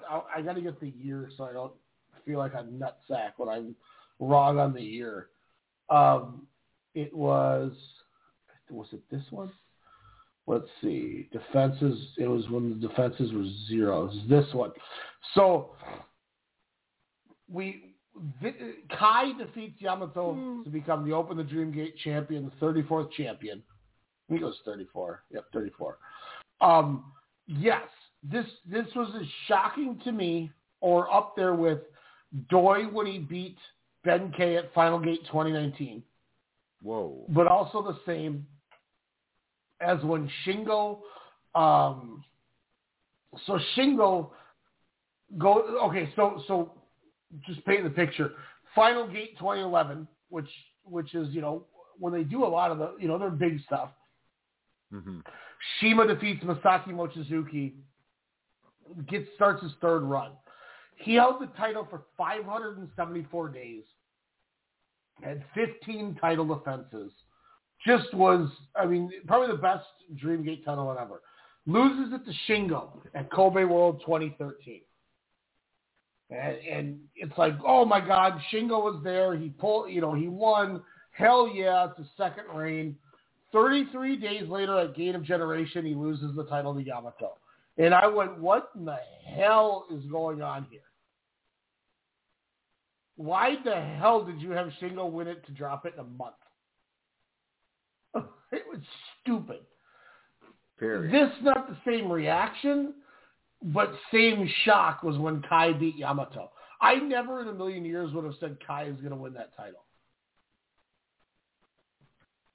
But, he's been, again, a breath of fresh air for an already, some would say, I don't know who, if they did, they're an oversaturated faction, where it's just like a Tony Khan just like developed a faction. Like, I'm going to get everyone in one, but it just works. And Kai, when, he decided to join, especially against his arch nemesis for many TV Hulk, and then they have a run as a tag team, and it's just wonderful. And he's a scumbag. He's part of RED. How could you not be? And he just seems more refreshed, rejuvenated, if you will, over the year that he's been with RED. And surprised, yes, because I think a lot of people were, and Kai brilliantly called out the fans and reporters and everyone who thought it was just going to be an easy victory for Yamato. But Kai worked that neck, man. From brain busters onto the outside to the inside to everything in between. It was brilliant job by Yamato, kind of selling every even hit to the back of the neck, a club, if you will. But Kai, it was just phenomenal to watch there, especially as Yamato was reeling to try to regain that Open the Dreamgate title. But I'm excited to see where Kai goes. I hope he's not that quick, like you were saying, traditional champion for that, because I think he could do some things, but it all depends on, of course, no pun intended, the gate, if you will. Yeah, I'm excited to see what happens. Like, I am not mad by any means. I think aside from the Kenta Miyahara match, and I'm probably biased because I saw it live at Korakuen against Miyahara was my favorite Kai match, but this match, I would 4.5. This match is tremendous. Tremendous. It's just fucking great. I just, in my head, I was fantasy booking Yamato's up to Kobe World of what he was going to do. I was like, all right, he's going to have at least 2 title offenses before Kobe World, maybe 3. Mm-hmm. Who are they going to be? It's not going to be Eita because they're not going to burn that. And then Kai just wins. And I was like, oh, well, shit, I better stop thinking that now because that's not going to happen. It's confusing, too, because it makes me go, well, what do you do with high end? You get more white sweatshirts and white trunks, apparently, but that's about it. Kaisuke Okuda loses the Brave Gate. Yamato loses the Dream Gate. RED, man, they got the. You look at RED's pedigree with what they have right now. Mm-hmm. Like, damn, they're on top of things. They got the Brave Gate. They got the Dream Gate. They got the Twin Gate. The only thing they don't have is the Triangle Gate, and that's because Walker's a little hoe. No. Yeah. It's great, man. Dragon Gate, though, I'm loving the Masquerade angle. I'm glad they gave it to us. Dragon Gate's the one consistent company that blends storylines really with the interfactions. Where Stardom, apparently, the little bit that I've seen, but of what you and Kristen, kind of talked about earlier here. So, To me, it's always been a joy to watch their shows a little bit more. Noah's kind of gotten on that. DDT, was always kind of my second, if you will, which, we'll get into not tonight because it's way too late. But definitely Noah, as we're talking about, having the big New Year, the True Day One show. Mm-hmm. Am I right, Ryan? Yeah. And we're going to, Dragon Gate again. Where do you think in 2021, of course, we'll have our year-end, awards here coming up within a few weeks. We always put, companies. And was Dragon Gate our number one of 2020?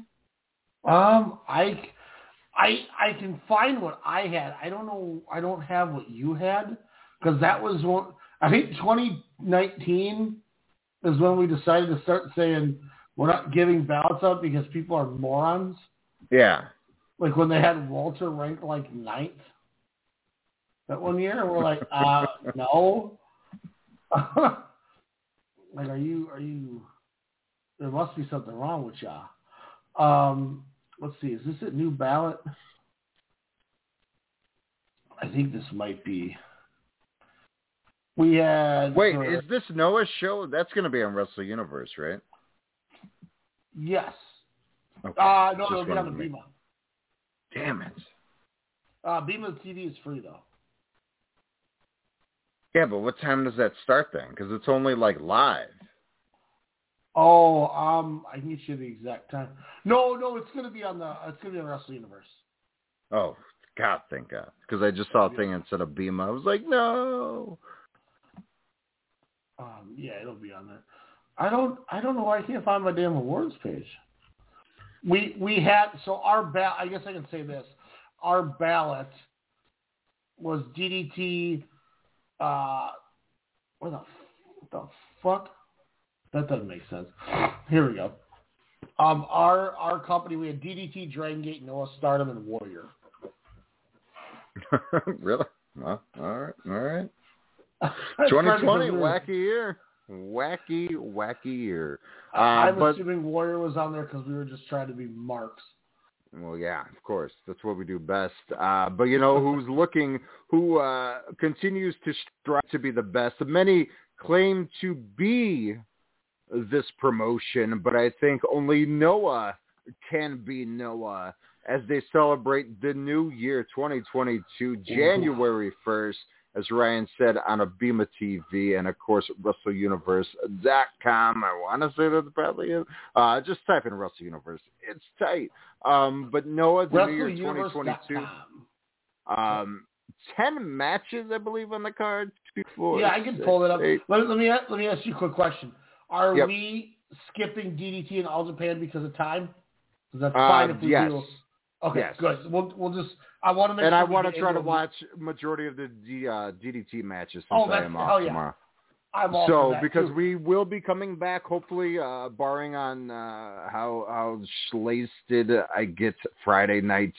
But I definitely want to watch the Noah show on Saturday, and barring when Ryan gets some time, maybe we'll do a fun New Year's Day 2022 show. Once I put Sydney to bed, I'm free. So once the boy goes to sleep, the boy Kid Tablet in the house. But definitely we're going to run over these 10 matches here, tag team match to start off. Again, Noah has been so consistent.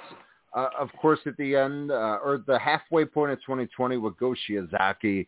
Of course, being the GHC heavyweight champion and having prestige matches, and not only, with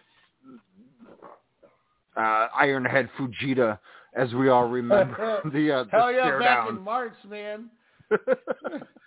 That's the match that you showed me. You're like, you got to watch. No, you got to watch this match, and it was so obscene that for 30 minutes they just stared at each other, and then. Because it was the start, like you said, the start of the empty arenas, it made it even better because we knew if there were people there, they would go fucking bananas. So it was insane. It was, and Shiozaki just had so many banger matches after banger match, at the end of 2020 until unfortunately, he met crazy young upstart Keiji Muto, I believe his name is, earlier in 2021. And earlier this year, where Shiozaki, of course, needed some time to heal since he was Noah for quite some time, but definitely his big return match. But the tag team match opens up. Kai Fujimura, Yosataka Yano taking on Kinya Okada. Wow, I like that guy. And Junta Miyawaki. This is great. Milwaukee, this is old Alex. What's your favorite I think Junta Miyawaki match? Kinya Okada is probably pinning Kai Fujimura. Yasutaka Yano, I don't think takes the fall. Junta Miyawaki, I don't think gets the fall. I like Kinya Okada. I was like, I know that name. Kinya Okada's the man I'll never forget when we were at Korakuen, and he got squashed when he was a young boy by Masa Kitamiya, and Kitamiya speared him, and he hit him so hard that Kinya Okada went,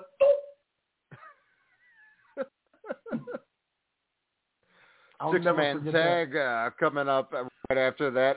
Big King Tani and Mohammed Yone taking on Manabu. So yeah, you're gonna take this over. Nino and Tadasuke. So I'm the astronauts. Is this the astronauts your favorite team? No, fuck no. This is Congo. What? Oh, the blonde guy? Yeah, astronauts are Fuminori Abe and Takuya Nomura. They're in Big Japan. What? I thought they were Noah, actually. No, don't ever fucking compare Tadasuke to any of the astronauts ever. Neo, the former High 69. Whoa. Back when he was with Ishimori. They have high 69s. I'm going to go with, I'm going King Tani and company getting the dub. Oh, of course. They're the old rappers, right? They're going to be like Strong Style Media is in like 30 years. Dressing all hype. Alex, what's the next tag match we get? Saiki Yoshioka and Yuya Sutsuma will take on Aleha and Howl. Seki Yoshioka and Yuya Susumu versus Howl and Aleha. You're pretty good. Look at you killing this. I'm going to go Seki Yoshioka gets the victory on this one. I'm going to learn who these people are Saturday afternoon, WrestleUniverse.com. 8-man tag team match. Here we go. I can't wait to hear Daisuke Harada, Haihume Ohara, and Ultimo Dragon. Ultimo Dragon, that bastard. Taking on some of my favorites. The Bad Dogs, Eita Katori Suzuki, Nosawa Rongai, and Yohei.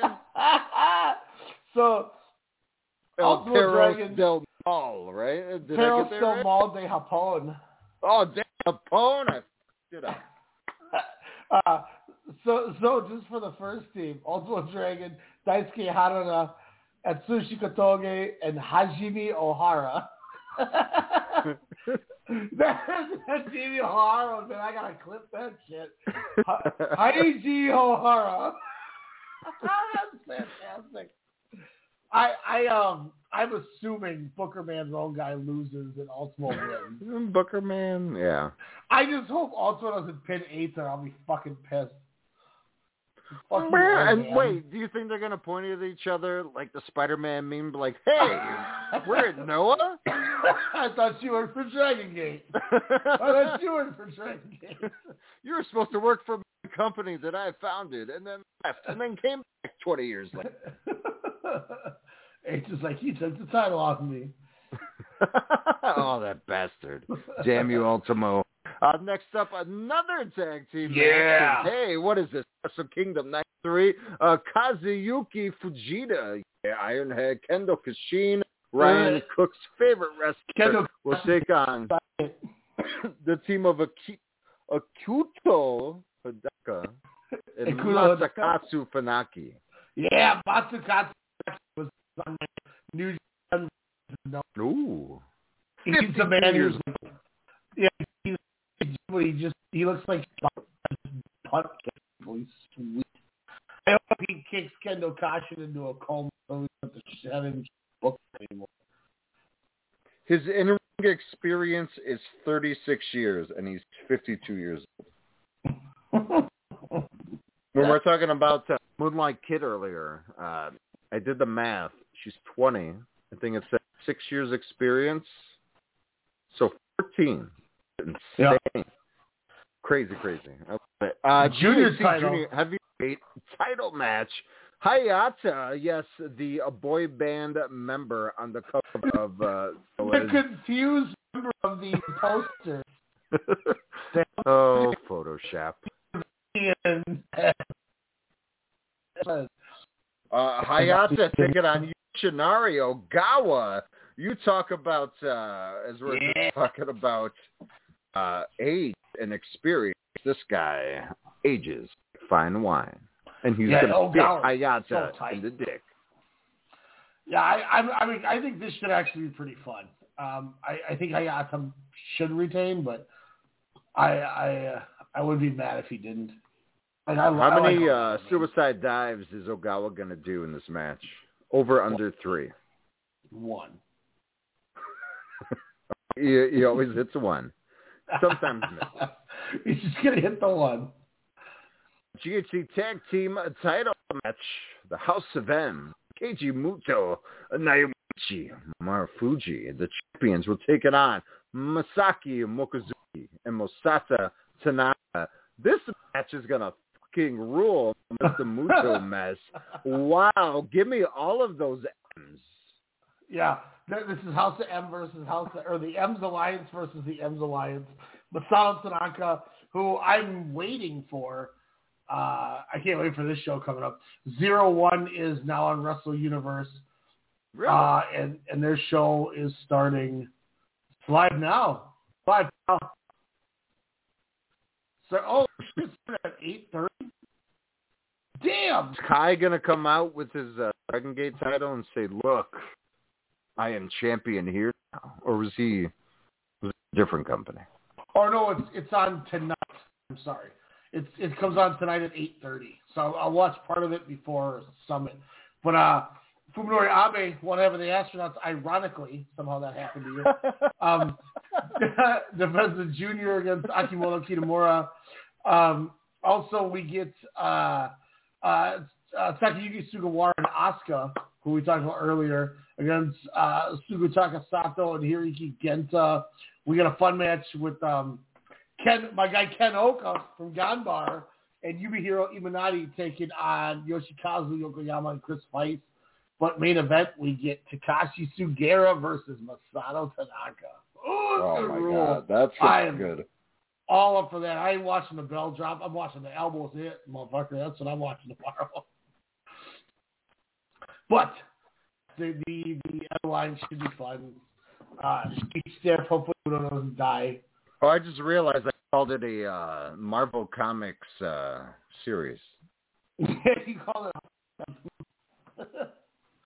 But 6 tag outs. We have Team Dog. Okay. Sorry, no, you're going in and out. Like sorry. I was just saying, you gonna run us down on the 6-man, the dog parents? I'm all about this. I kind of hope I'm sure they will. We'll have a hype video. I've only seen stills of Kenta Sakuraba and Segura, as you said, the dog fathers, if you will, of Noah. And Kenta, he's been doing it just as long as these guys, but yet he still looks like 30 years younger. It's insane. But this is going to be a fun match. Daiki Inaba, Masaki Tamiya, and Yoshiki Inamura. And you know how I feel about Masaki Tamiya. And I'm really excited for that. Take on Kenta, Takashi Sugiura, and Kazushi Sakuraba. Kenta and Kenta Miya, they're going to beat the shit out of each other. The two main event matches, I am like, okay, so obviously Kano Kiyomiya national title is going to be tremendous. Kiyomiya saying he's going to bring justice back to that title. Kano's like, I'm going to beat your ass. Like, I can't wait for that. And I believe he will. I believe he will kick his ass. It's going to be stiff. But, Alex, I'm going to go on record and say New Year's Day, the first day of 2022, we may have the match of the year given to us and not have to wait the rest of the entire year. Katsuhiko Nakajima, my 2021 Wrestler of the Year, taking on my 2020 Wrestler of the Year, Go Shiozaki, GHC title. I hope it goes 50 minutes. I mean, Shiozaki hasn't wrestled, since February, March? I mean, well, he's worked some tags lately. Gotcha. But, a couple of weeks, or whatnot. So, I mean, you got to get those house show loop matches. You got to get that ring rust off. And get that Largo loop. So, I mean, Shiozaki, Nakajima, I mean, it's crazy. Remember when we used to say, the main event of Wrestle Kingdom on January 4th is already going to be match of the year, where we're already thinking, wow, Nakajima and Shiozaki is going to be your match of the year, legit the first day. And like you said, it has every right to. Hell, but we did think, this year's Wrestle Kingdom, night one, we're like, hey, that's going to be match of the year. And then Stardom happened and, what happened and, just AEW happened, and it's just like, wow, what was this year's Wrestle Kingdom card? Because it just seems like there's 3 or 4 other promotions that could vouch for the match of the year honors. Hell, top 5 match of the year honors. So it's pretty wild that we're going to be treated as wrestling fans. Please watch this match, WrestleUniverse.com. Check it out. Again, Katsuhiko Nakajima, HC heavyweight champion, had a great series of matches with the fellow Congo member Kano, who will be, again, as Ryan stated, defending his GHC national title match against, I don't know, what's his gimmick? The Blue Comet, the Green Emerald, the Bushi, Kaito Kiyomiya. It's going to be interesting how this goes. Will Congo retain all the gold, all the singles gold? We'll find out. And this, it's a lot of tag matches for my taste, but reading these names, half jokingly, I'm like, okay, I'm excited to put faces and work rate to these names and kind of see it's that excitement for me, especially to start off the year, than that other show that's happening later on that night. Yeah, I'll be sleeping at that point. No, because everyone's going to have COVID on that roster, and there's not going to be an event. Oh, well, that'll make it easier. We gotta watch day one. P.S. No, I'm just gonna watch the main event. I think that's the only match I know of, to be honest with you. I don't know. Goldberg and Roman has that 4-way match, if that's gonna happen, but Stars is out because of COVID. So yeah, Edge and the Miz, bro. When Edge fumbled that promo against The Miz when they were trying to copy Punk and MJF and then reference Punk and MJF referencing The Miz, it just took me out of it. And I wanted to like it. Everything Edge said about The Miz, I was like, wow, he's totally right. People can shit on The Miz, but that guy won in life. That guy literally lives his dream, married a great diva and former women's champion in Maurice, lives in a, $10, $14, $20 million home, and, reality TV, this and that. So, people could shit on The Miz, but, let's be real. That guy has won in life. But besides that, I don't give two shits about that match. I think it was supposed to be Charlotte and Toni Storm, but then she quit. Kudos to her. She's going to show up at Stardom. Oh, man, that would have been tight. She just randomly showed up. Well, I believe she's got a no-compete clause because they technically released her. So I think she can't work anywhere until end of March. When does Cinderella start? Cinderella, I think, is in May. Oh. Just so saying. She could. When is... Just saying. Stardom Cinderella. April 10th, and it ended in June. So, yeah, I knew it was spring.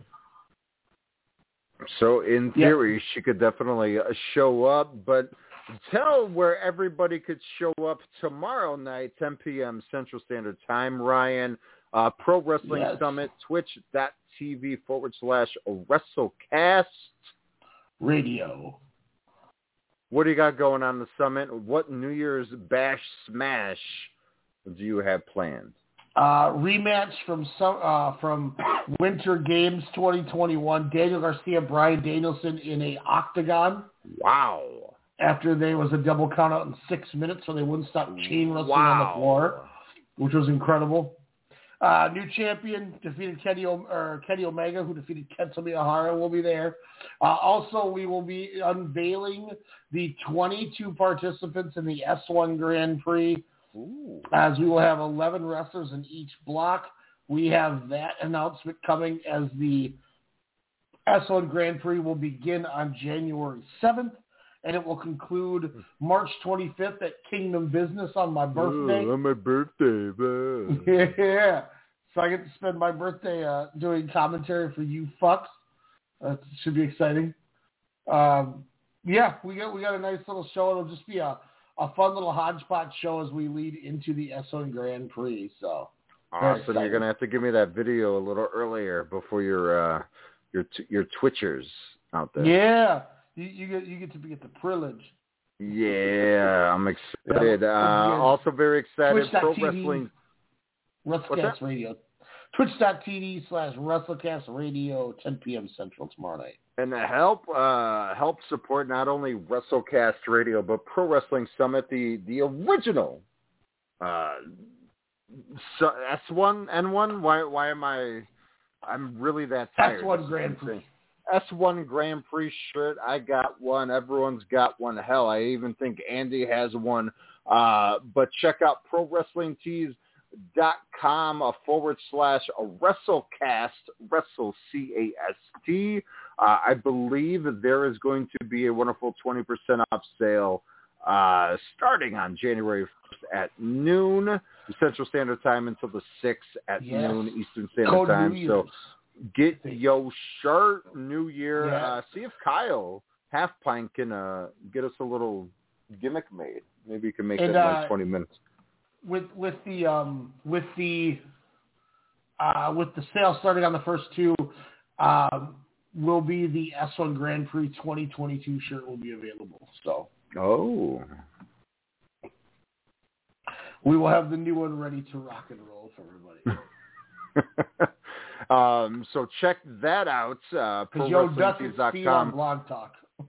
What's that? I said because y'all's ducats feed our blog talk. Yeah. Speaking of that, we got to take my credit card off.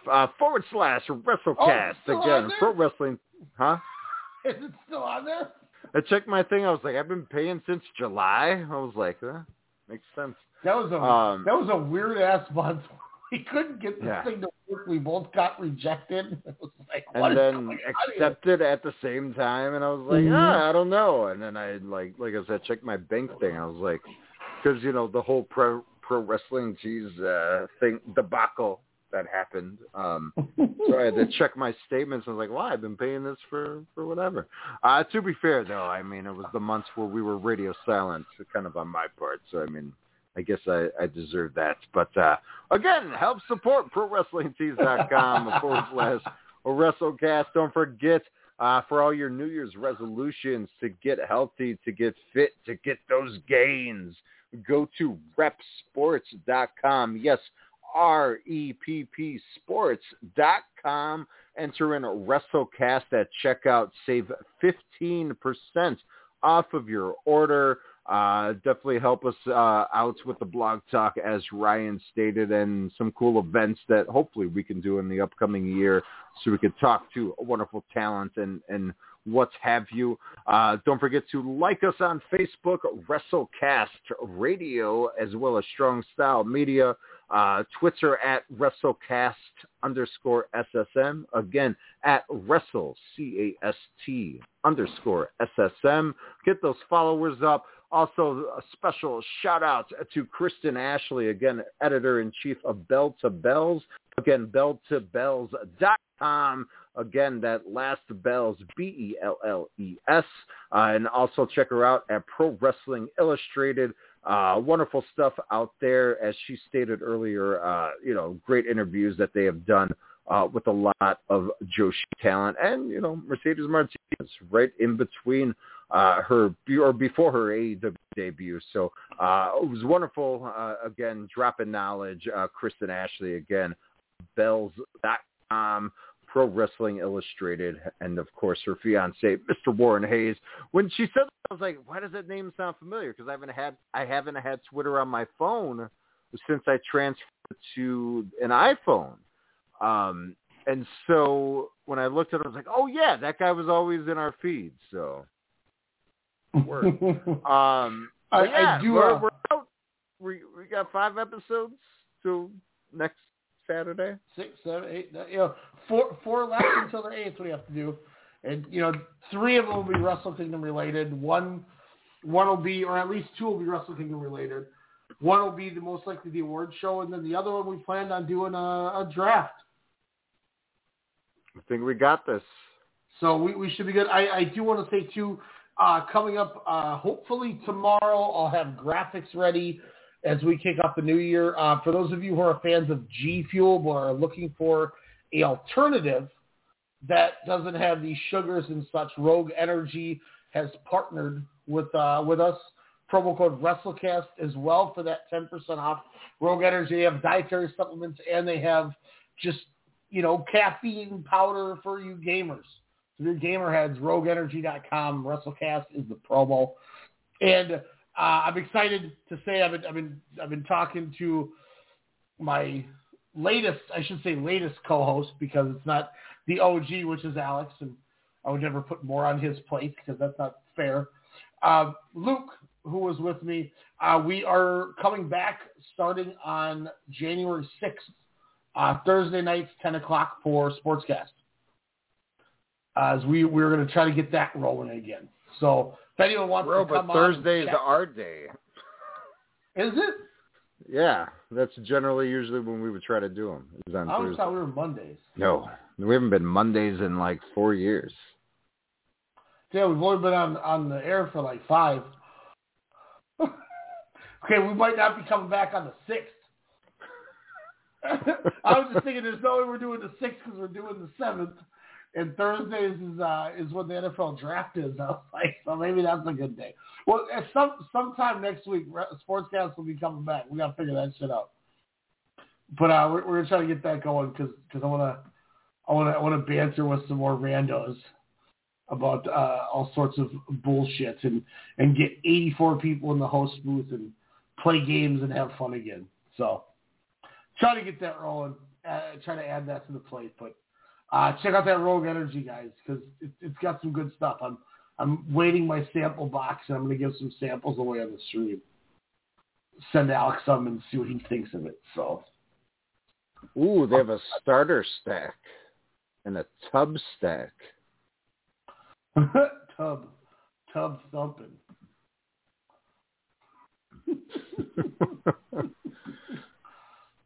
But that's all I got, sir. That's all I got. I'm going to go chill out and enjoy the last day of 2021 tomorrow and get chocolate wasted. It's going to be fun. Hell yeah. So we like to see you. Ladies and gentlemen, appreciate y'all listening. We will be back soon with talking DDT, talking to All Japan and the Triple Crown and Jake Lee that we didn't get to. Also talking Noah, obviously. And tomorrow, I'm going to binge me some 0-1 and some Game Changers. So, Game Changer.